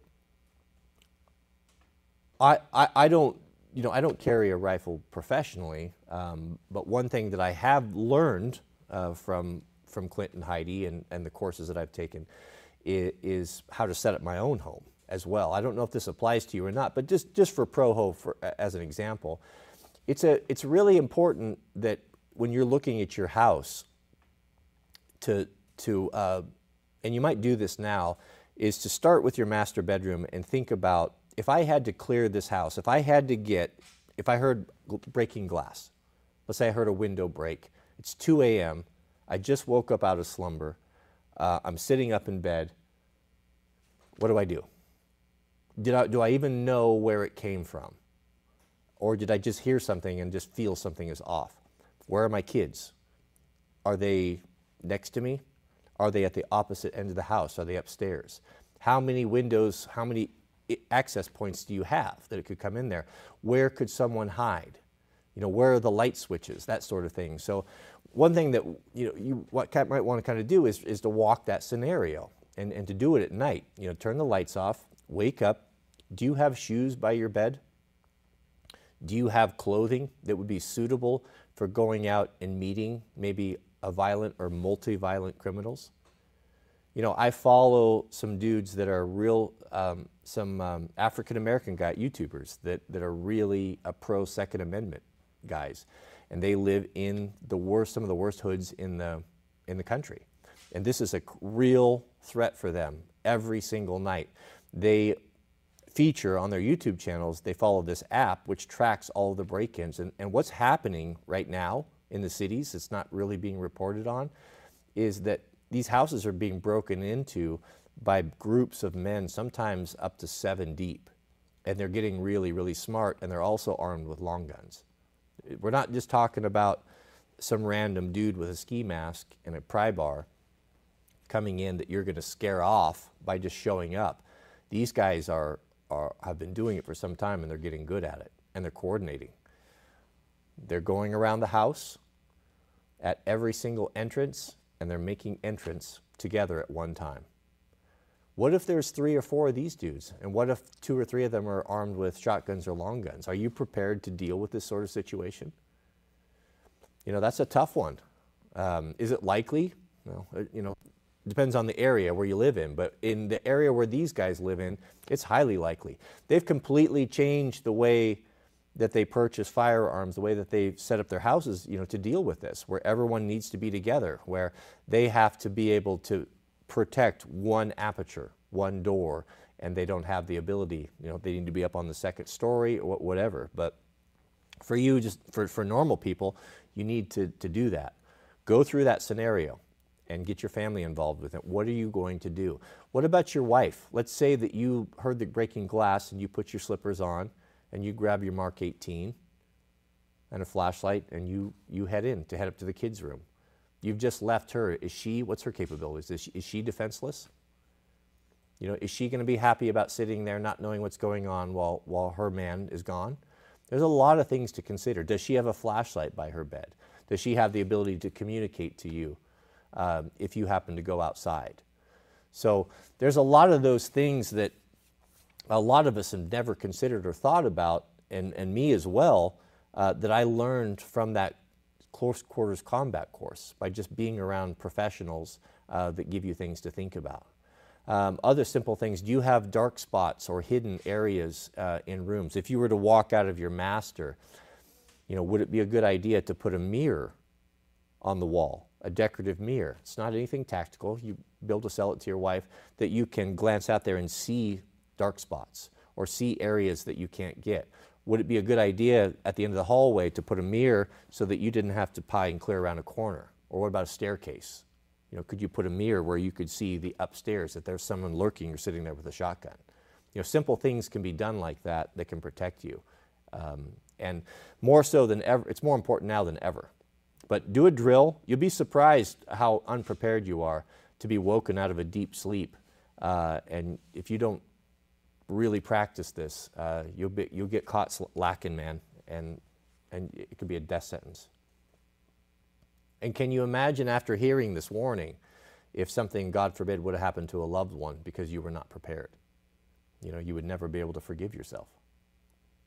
We have a super chat from our friend Jason Barr. Good to see you, Jason. Jason says, I literally just picked up my new Daniel Defense M4V7 tuned into stream at the perfect time. Man, you are stoked. That is an excellent choice, by the way. I have one personally. A DD M4 V7 is probably my favorite. If I was going to go buy a 16-inch barrel, that's what I would get. That's what I have. Super, super skookum. Great barrel, great bolt carrier group, mid-length gas system, soft shooting, beautiful, beautiful gun. Excellent choice. That is going to be, the Daniel Defense, the DD M4 V7 is going to be the official Proho 16-inch gun. There you go. How about that? Man, you're stoked. There's nothing better. You take it home and take it apart and wipe oil on it and then get online and look at all the stuff you want to bolt onto it. What I would bolt onto it first would be a Surefire Scout.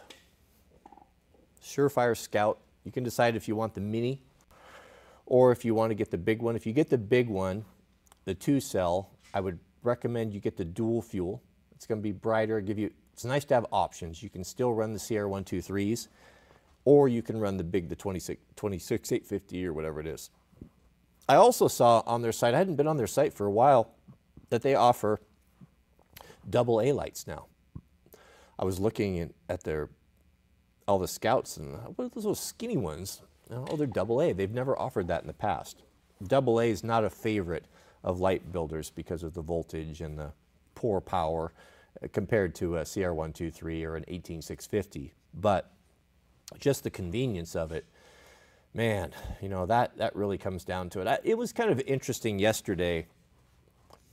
I just did kind of a fun video, a short video on, or I guess it was a long video, a video on how if I had to go on a scavenger run, like the Tarkov example, the video game, where you had to go out at night into the dystopian nightmare and try to gather resources from abandoned buildings without getting killed or shot. You know, like if your family was depending upon this, or you were going out and you had to do this. I mean, it's a crazy scenario, but it's kind of fun to think about. I tried to cut out, when I was making decisions, cut out all the cool high-speed gear and all that stuff that I would take and all of this stuff. And I'm like, realistically, if I was just a normal dude, you know, what would I take? And it really got down to the things that I was comfortable with, how I set up when I was hunting. Because I knew it worked. I knew I could sneak up on game. I knew I could spend all day in the forest on foot in difficult terrain. I knew the contents that I had were sufficient for all different types of weather. I went to what was familiar. I went to what was comfortable. Yeah, do I try shoes I've not worn before, or do I put on and wear what I've known to be good and it just works?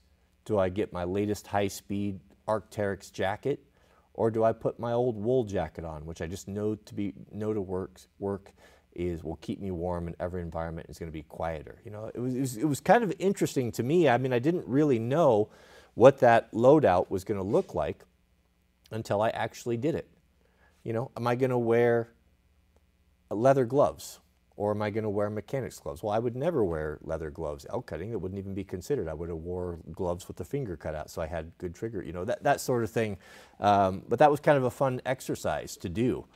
And I would look at when you're speccing out that DD4 M4 V7, I'd look at it that same way. Just stick with what works and keep it really simple. Make it simple, make it work.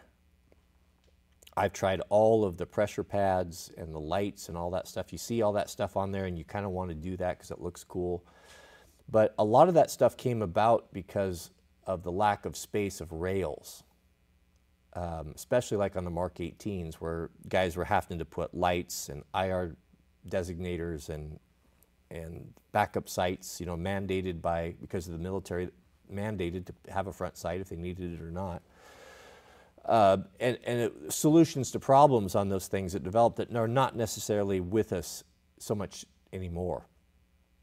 I got rid of all that stuff. There's just nothing wrong with a scout light mounted on the left side if you're a right-hand shooter with the push-button tail cap. That's pretty hard to beat.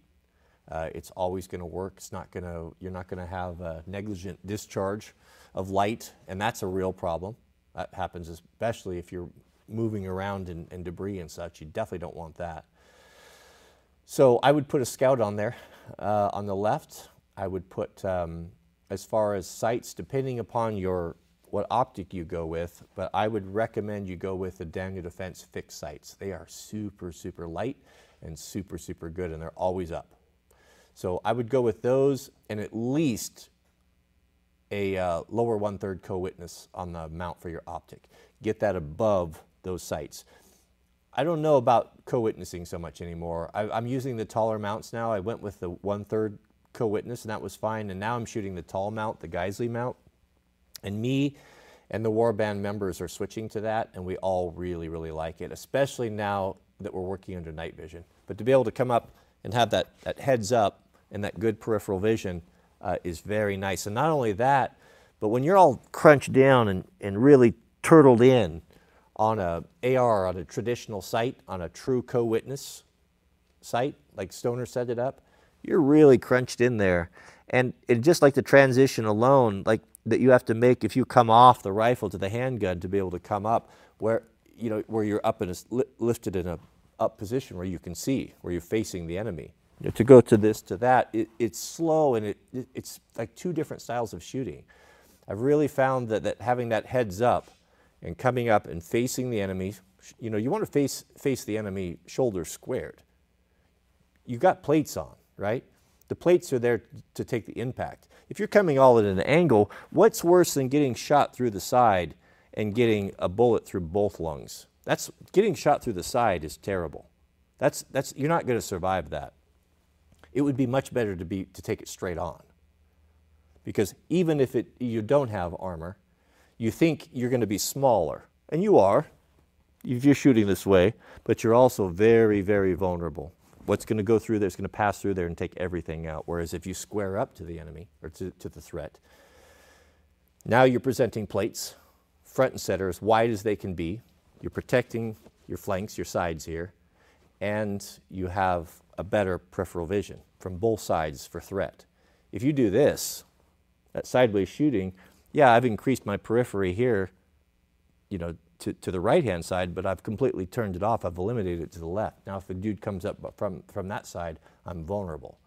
So getting in the habit of facing the threat upright with those tall mounts up the sights, I have good peripheral vision, both sides equal. It's going to cover the most area. I'm presenting plates, which are going to give it the maximum defense, my maximum defense, and having that tall sight, if I do drop the carbine for any reason or put it down and I come up to sights, my head's not moving. I'm always the same. I'm always moving forward. Move like you normally walk. Why do you think you're going to get into a stressful, dangerous situation with an adversary and you're going to change up some weird stance that you practice at the range? Why don't you just stick with what you know? You walk forward every day. You walk with your head up with good posture. Should we not shoot this way? Should we not come to sights this way? Or should we have something different? That's all I'm saying. I'm not the expert on this, but it just stands to reason. But that's what you do. You put the sight on there, or you put the scout light on there. You get yourself a good set of sights. Like I love the Daniel Defense fixed sights, the ones that don't fold down. Super awesome. A sling. Get like a sling. You can't go wrong with the Magpul MS1. Great sling, good price, $30, $40. And a good optic. You know, T2, ACOG, lots of different options. The world is your oyster, or your budget is your oyster. We have a super chat. A new member, goodness, a new member from Kyle R. Welcome, Kyle. I am so happy to have you here.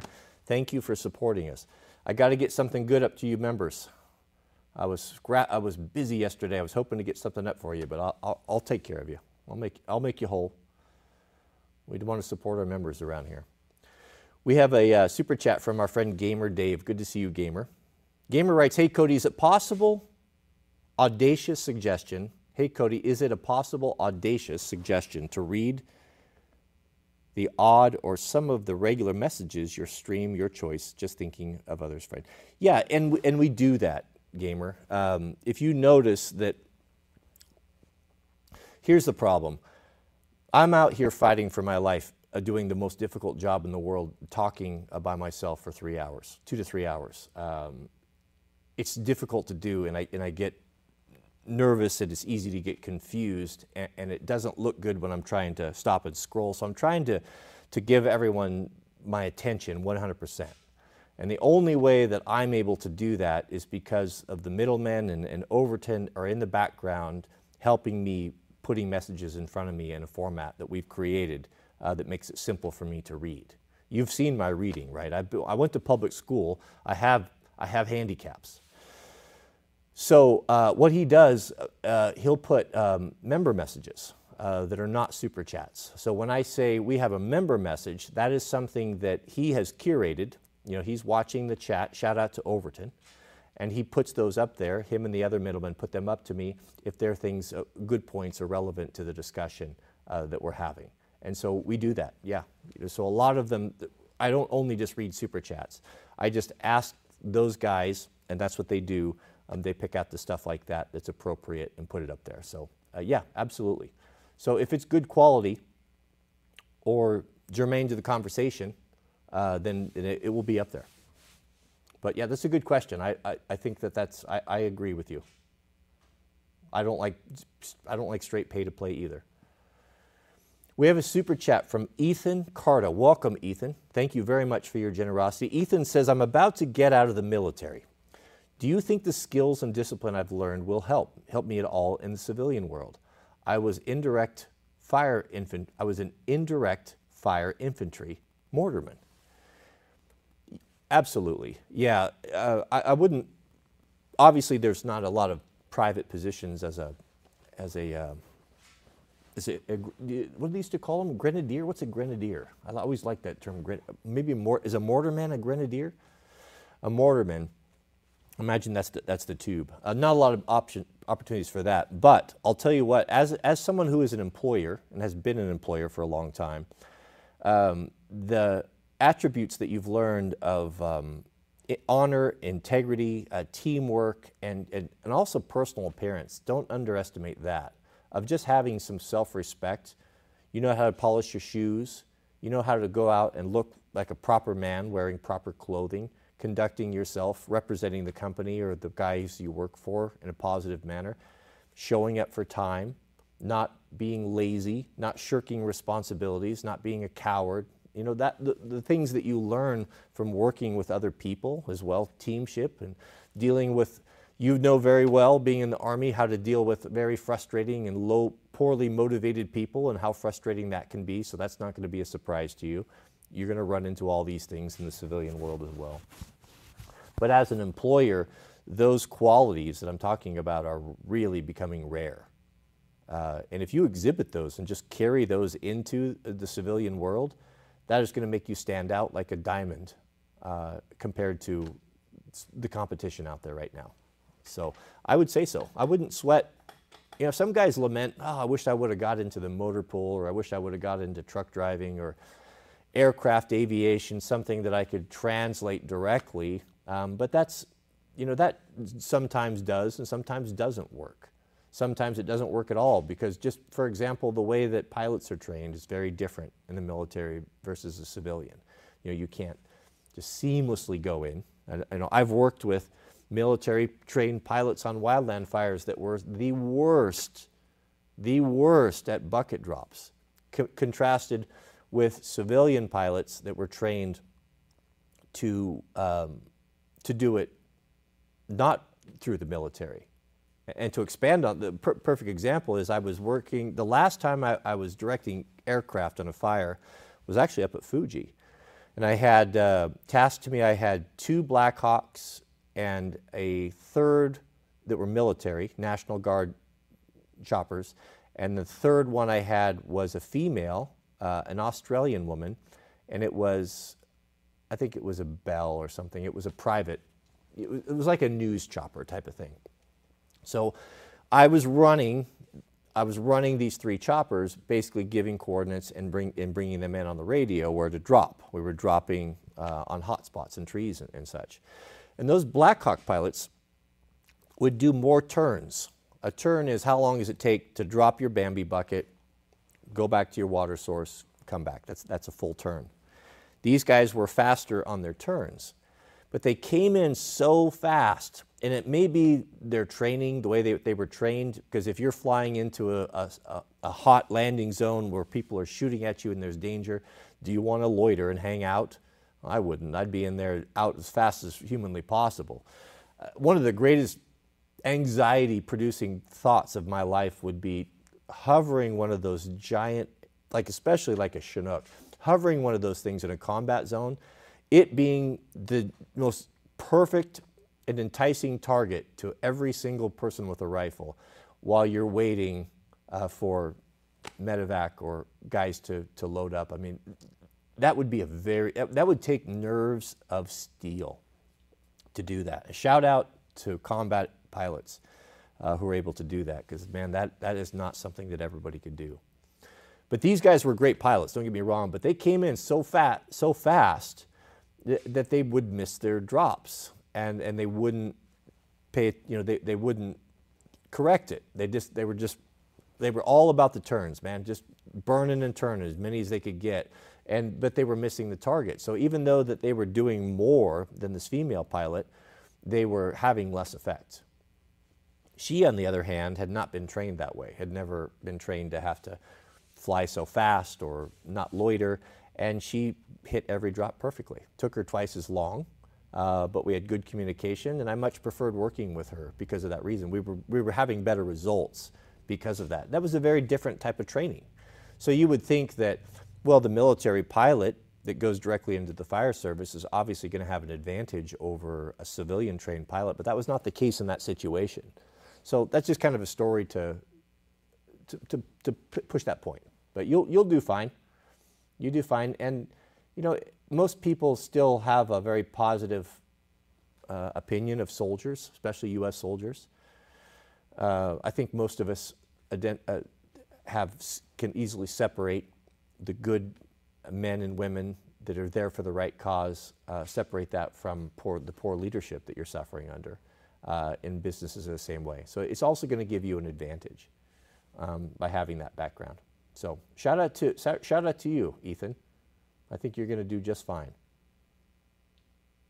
We have a super chat from Andrew K. and new member. Welcome, Andrew. Andrew writes, I'm trying to start the cold showers, but I have a pressure balance valve that stops it getting too hot or cold.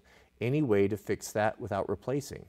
Oh, your mixing valve doesn't get too cold. That's an interesting problem. Man, do we have any plumbers in the house? Yeah, replacing the mixing valve would be kind of a bummer. Man, I haven't run into that. Yeah, the first thought that comes to mind, and I was thinking, you could set up a temporary shower outside with just a garden, like those big what do they call them? Sunflower heads, like some gardeners use, where they spray a lot of water out. You could rig one of those up outside too, if you have a deck or something, and just get a short hose, plug it up to the hose outside, and bypass that mixing valve. That would be an option as well. I don't know your situation, if that's even possible, but if it is, and so with summer coming on, you could do that. But I don't know, man. I haven't run across how you would fix that or change that without replacing the valve. So I think what he's talking about with modern appliances, they do a couple different things. They have water restriction on them, so they don't flow as much. There's little restrictors in there. And a few years ago, you could get in there and pop those out, bypass them, and have normal flow. But now they're getting pretty clever, and they're building them in so well that you can't hardly get them out, and you're just stuck with the low flow, which is really a bummer. What sounds like they're doing, and I didn't know, is that they're limiting the range of hot and cold. And that makes sense. If your hot water heater's turned up too hot and you have little kids, they could get burnt or scalded on that, so you don't want that to go too extreme. But why they would limit the cold, I don't know. But that's a problem I have not ran into. We have a super chat from Stubby. Stubby's been with us for 2 months. He says, Cody, if you use chainsaw chaps when cutting, be aware that most chaps are not rated for electric chainsaws. They won't stop the chain the same way. I have heard that. On multiple occasions. I'll look into that and I'll report back on what I find. I think you're right. I think that's true. That's a good point. Yeah, it has to do, is it with the torque? There's just so much more torque that it won't, the fibers, I guess what I don't know is, are there chaps designed for that? And if so, if you're going to run an electric chainsaw, that'd be something that I'd want to look at. You know, I'm not a safety Sally. I did not grow up using chainsaw chaps. When I started using chainsaw chaps, my granddad came over, who I used to cut firewood with, and I offered him a pair. There was a big tree that fell down that we were cutting up for firewood on the neighbor's place, and I offered him a pair, and he was in his 70s at that time, and he refused them. He said, no. He goes, no, they're too hot. They sweat you. I said, they sweat you? He's like, yeah, they're too hot. They're too hot. They can't work with them. And it's true. They are really, really hot. I mean, but they're also really warm in the wintertime. But that, you know, he was just from that time. And I was from the time where we took off the brakes off of them, you know, because we don't do any stupid safety stuff. You know, they didn't have brakes on the old saws. Why am I going to deal with this? Pull them off and throw them away. You know, it's foolish when you think about it now, but I don't cut without those chainsaw chaps because I've dropped saws on my legs multiple times and been saved by those chaps. I had a worker that we hired to do some landscaping. I insisted he put the chaps on. Wasn't 2 hours, he dropped the chainsaw on those chaps. So you never talked me out of wearing them. So if that's the case with the electric ones, then I would be about getting a pair of those. Plus, Mrs. W throws a fit if she sees me without them on. We have thank you for that, good point. We have a super chat from Dr. Prepper. Goodness, $50 from Dr. Prepper. Shout out to Dr. Prepper. Goodness, that's very generous. Thank you, brother. Rate my Proho. Okay, so if you're joining us or new here, we are starting something where you give me the facts of your preps, and I will give you a rating of a scale of 1 to 10 of how sufficient your Proho is. It's completely arbitrary and according to my mood and your geography. Rate my Proho 60 acres. That gives 2 points. Tractor, building a workshop, there's 2. CCW, backup power, divorced, I give getting cows in a few months, okay? 600-foot well, that's a deep one. Good water, AR-15, G20, shotgun, build my own home, rebuild most autos, mechanical, medical skills, but still in California. California, that takes away 2. Goodness, see, geography matters, and that's a perfect example. Is it no-cal or SoCal? That's still California. You could never reach above an 8.0 just by the fact that you live in California with the restrictions and the bans on the Second Amendment and the oppressive government. But what I'm seeing, 60 acres, tractor, deep water well, CCW, backup power, less dependence, more money to himself for doing what he wants to do. He's getting cows, getting livestock. I'm going to give you the maximum, Dr. Prepper, of 8. Now, if you lived in a more favorable geographical, if you had a more favorable geographical location, I'm going to have to put you up into maybe the 9 or the 9. You're probably a good solid 9. Good solid 9, especially with your medical training and background. You would be a very welcome neighbor up here in this valley, I'll tell you. Shout out to Dr. Prepper. Man, that's a good one. You are doing it. Water filtration, one hole I would plug is I would get an option to get water out of that well off-grid. So you might look into the simple pump or something like it and find out what your options are. And that's going to be not impossible. It's a little bit of a challenge. 600-foot well, that's very, very, very deep. And that's a lot of water lifting. But if memory serves, that simple pump, they have an option that will do that. And worst case scenario, if you don't want to hand crank it, just put the solar option on there, and then it's a non-issue. And then you'll be able to. You have to really consider this with your cows, because cows, they don't care, man. They need to be watered, regardless of conditions, whatever. It's hot, cold, 10 below, they need to be watered, and that's your responsibility. So if the power is cut, you don't have access to that or a running stream or creek, the simple pump gives you an option. You could hook up the simple pump, just like I did last year on the 2 solar panels, and run a line out to a trough, and that could come on, and that could keep that thing flowing and keep those cows watered, and you wouldn't even have to touch it. You could even sleep in on Sabbath morning and know that your cows are watered and you don't have to go out there. And how do you put a value on that? Goodness. Thank you. Thank you, Dr. Prepper. That was exceedingly generous of you. Goodness, we have a $50 super chat from Back Creek Homestead and 1-year member. Goodness, thank you, brother. That is an exceedingly generous super chat. Thank you very, very much. Goodness. 11 years ago, I married a godly TradCon gal. That's starting off well. Best thing I've done other than following Jesus. There you go. There you go. I can tell already that you're pro-ho. Today, she finally submitted to me and took the day off to go shopping with a friend with the $1 I gave her. If we take responsibility, it makes submitting easy. Yeah, it absolutely has. You know, that's a really good point, Back Creek. One thing that I do not hit on enough is I get on these 304s, right? I've been hard on the ladies, and maybe not as hard as, maybe not have put sufficient blame upon us as well. And I will own this right here. A lot of the reason that women have had to get into their masculinity and have had to become what they are, which is against their nature, is because men have not been leaders.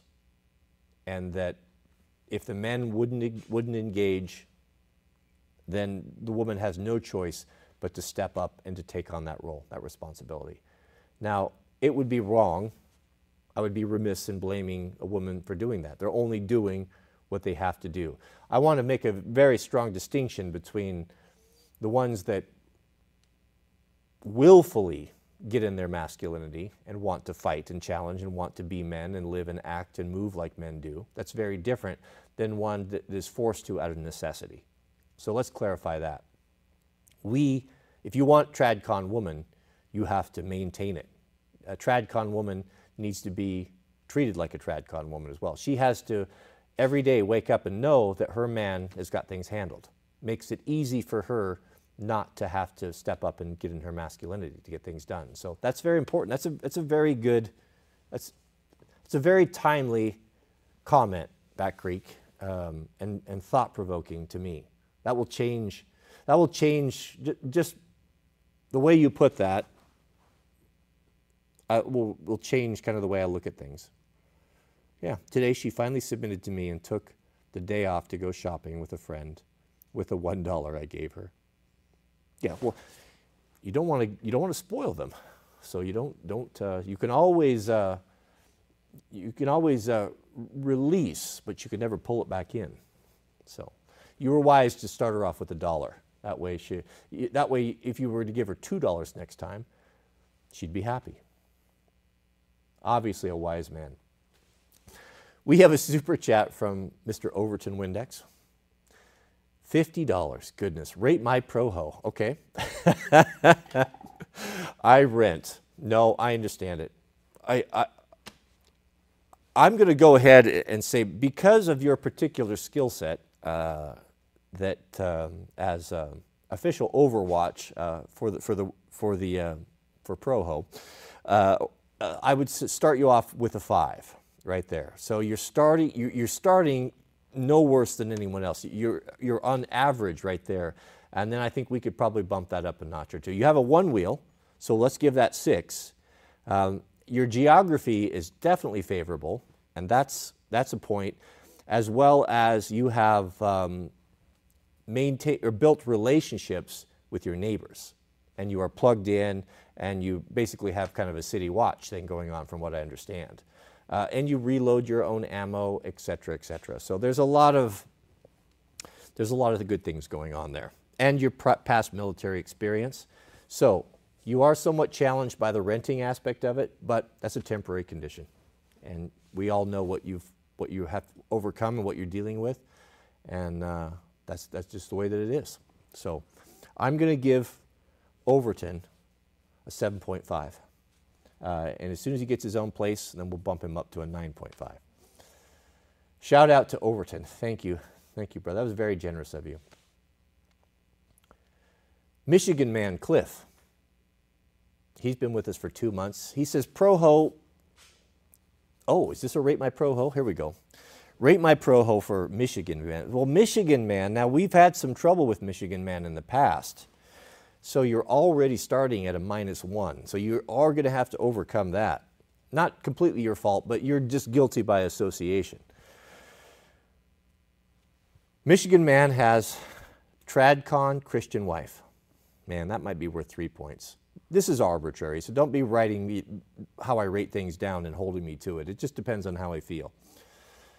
Equally yoked, okay, there's 3. 2 kids, 6 figures with 2 jobs. Tractor, trailer, truck, side hustle. Man, having a side hustle, beloved, that is really gives big props in this environment. What that is that's hedging your bets. A side hustle is not having all your eggs in one basket. How many dudes are going to be really, really scrambling and on the back foot if their single source of income evaporates overnight? Gone. Right? That's happening right now, especially with AI. It's taking people's jobs. That is a crisis. I mean, that's a terrible crisis. Most people are living paycheck to paycheck or don't have, maybe 2 or 3 months they can cover their bills without inputs. And man, that's a stressor. But to have, like Michigan man, to have that side hustle, even though it may not be producing as much, or it's 25, 30% of what the main primary income source is, if it's a good side hustle, you all know, well, this could evaporate. Yeah, so what? Well, now I've got more time to dedicate to it. I'll get it back up. I'll get it back up, get it running, and get a second side hustle going. It's just not a problem. You're not acting out of desperation, and you'll sleep a lot better at night having that covered. If your side hustle just covers your basic bills, and you've got 3 months, 6 months, a year of food supplies, you've got an emergency fund to cover you 3 months, 6 months, losing a job or having something like that evaporate is just, it's not the crisis that it is for everyone else. So that's a huge thing, especially in these uncertain times. 4 acres, well water, 30 by 60 pole barn, stocked pond, chickens, freeze dryer, wood stove, firewood stacked, DDM4 V7, and a G45. I have to say, now we're only 3 days into Rate My Pro-Ho, but I have not seen a better Rate My Pro-Ho than this one. I'm really trying to come up with a reason why I can't give you a 10 out of 10. But it comes back to geography. You've got those ticks up there and Lyme's disease. I don't like that. I'm going to give you, Michigan man Cliff, a 9.5. And I'm only dinging you because you're Michigan man. So shout out to Michigan man. And you're going a long way at redeeming yourself. But I have to say, you are killing it. TradCon Christian, equally yoked, 2 kids, 6-figure income, 2 jobs, tractor, trailer, truck, side hustle. That's a good one. That's my side hustle as well. 4 acres. 4 acres is a good size, real good size. Well water, 30 by 60, stocked pond. He can fish in his own pond. Can you? Freeze dryer. That's really pushes you up over the top. Wood stove, firewood stacked. Yeah, it's a 9.5. It's a no-brainer. Should be a 10. Shout out to Michigan man. That's fabulous. Outstanding. Outstanding. We have a new member, Mr. Eric Robertson. Shout out to you, Eric. And Gamer Dave for $125. My goodness. We have to celebrate. What can we do? Do I have a horn? A bell? Overton, you have to help me come up with some way we can celebrate these incredible super chats. My goodness. Thank you, Gamer Dave. That's just beyond over the top. Goodness. Gamer Dave says, thank you for the reply. Great job to your mods, Cody. If there's any way you can split this one with your mods, please do. Much respect and God bless. I'll tell you what I will do is that we're setting up, working with Overton. You know, he was instrumental in getting the body armor and stuff. We got to do some stuff on and try to get that stuff out to those guys. In the future, we're going to try to do more of that. If you know companies, good companies that are American companies that are doing things that could benefit Proho, reach out to them. Contact us or give me a number or Overton a number.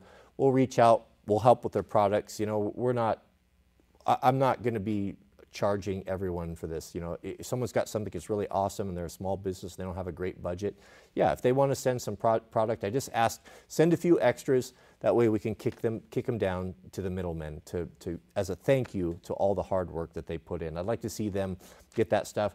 And there was even extra left over that will go out to the members as well. We were able to, Overton and the guys, I think, got some stuff out to the Big Fizz group as well.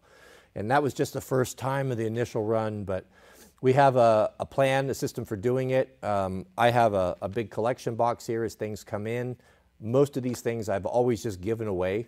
I got too much junk and too much stuff gets sent here.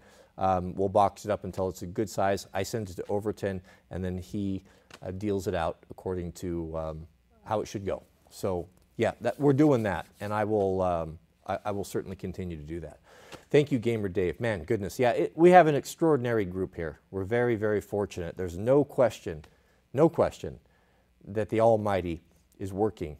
You know, the good book tells us, God promises that whenever 2 or 3 are gathered together in my name, then I am there also.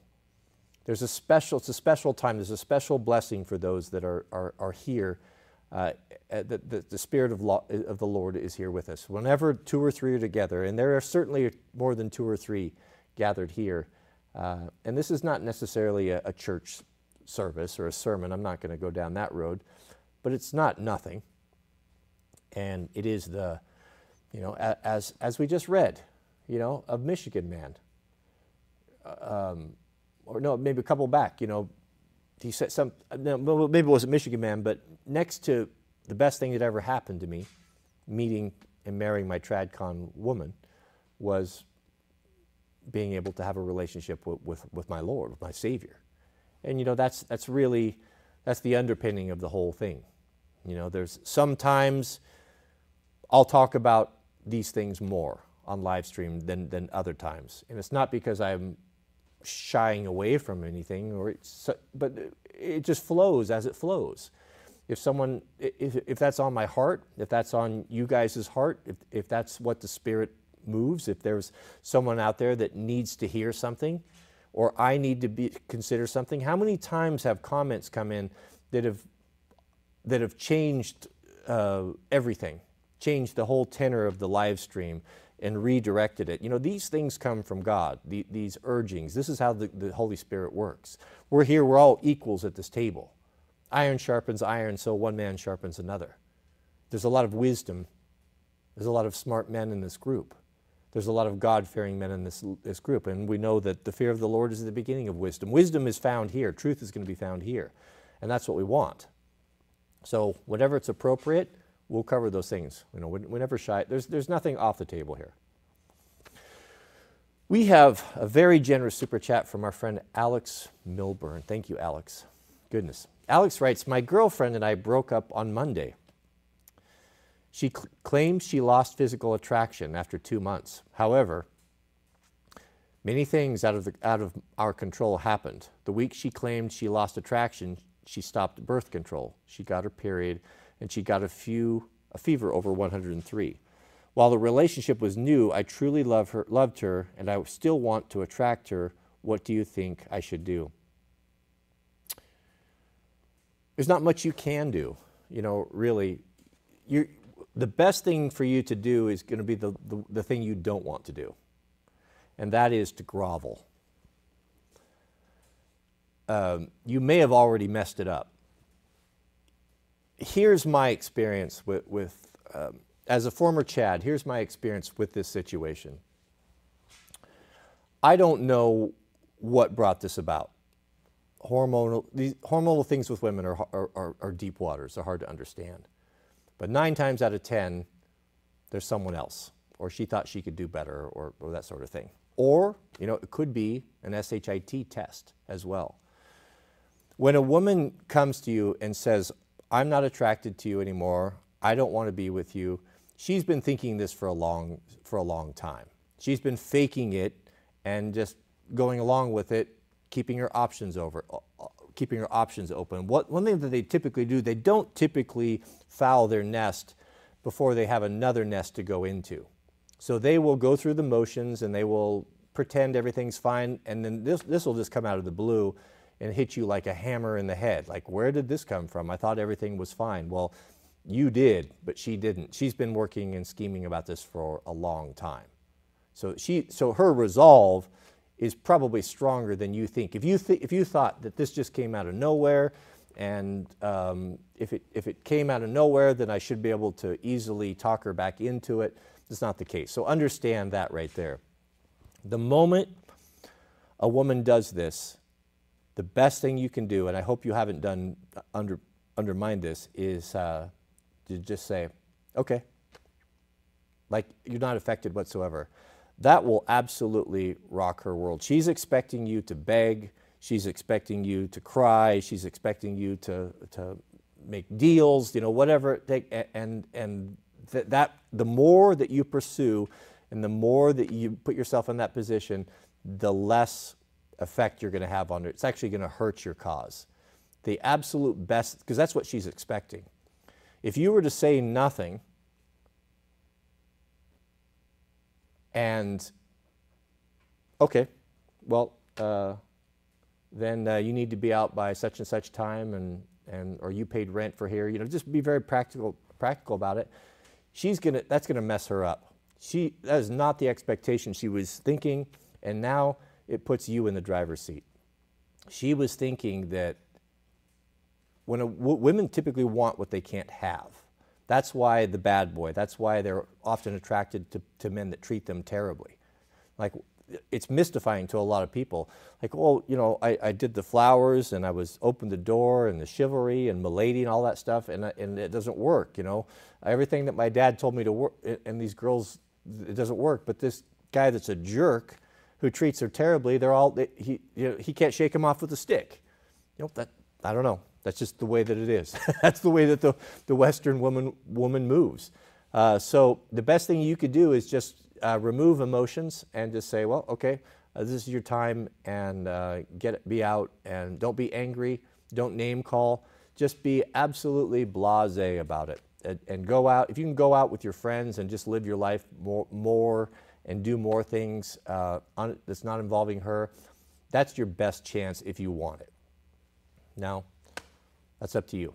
You have to determine if you want it or not. But it may be too late. If you made a big fit and a fuss about it and cried and complained, you may have done too much damage.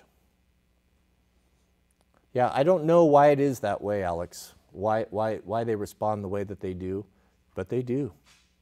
That's just what they do. Bless them. We don't hate on them.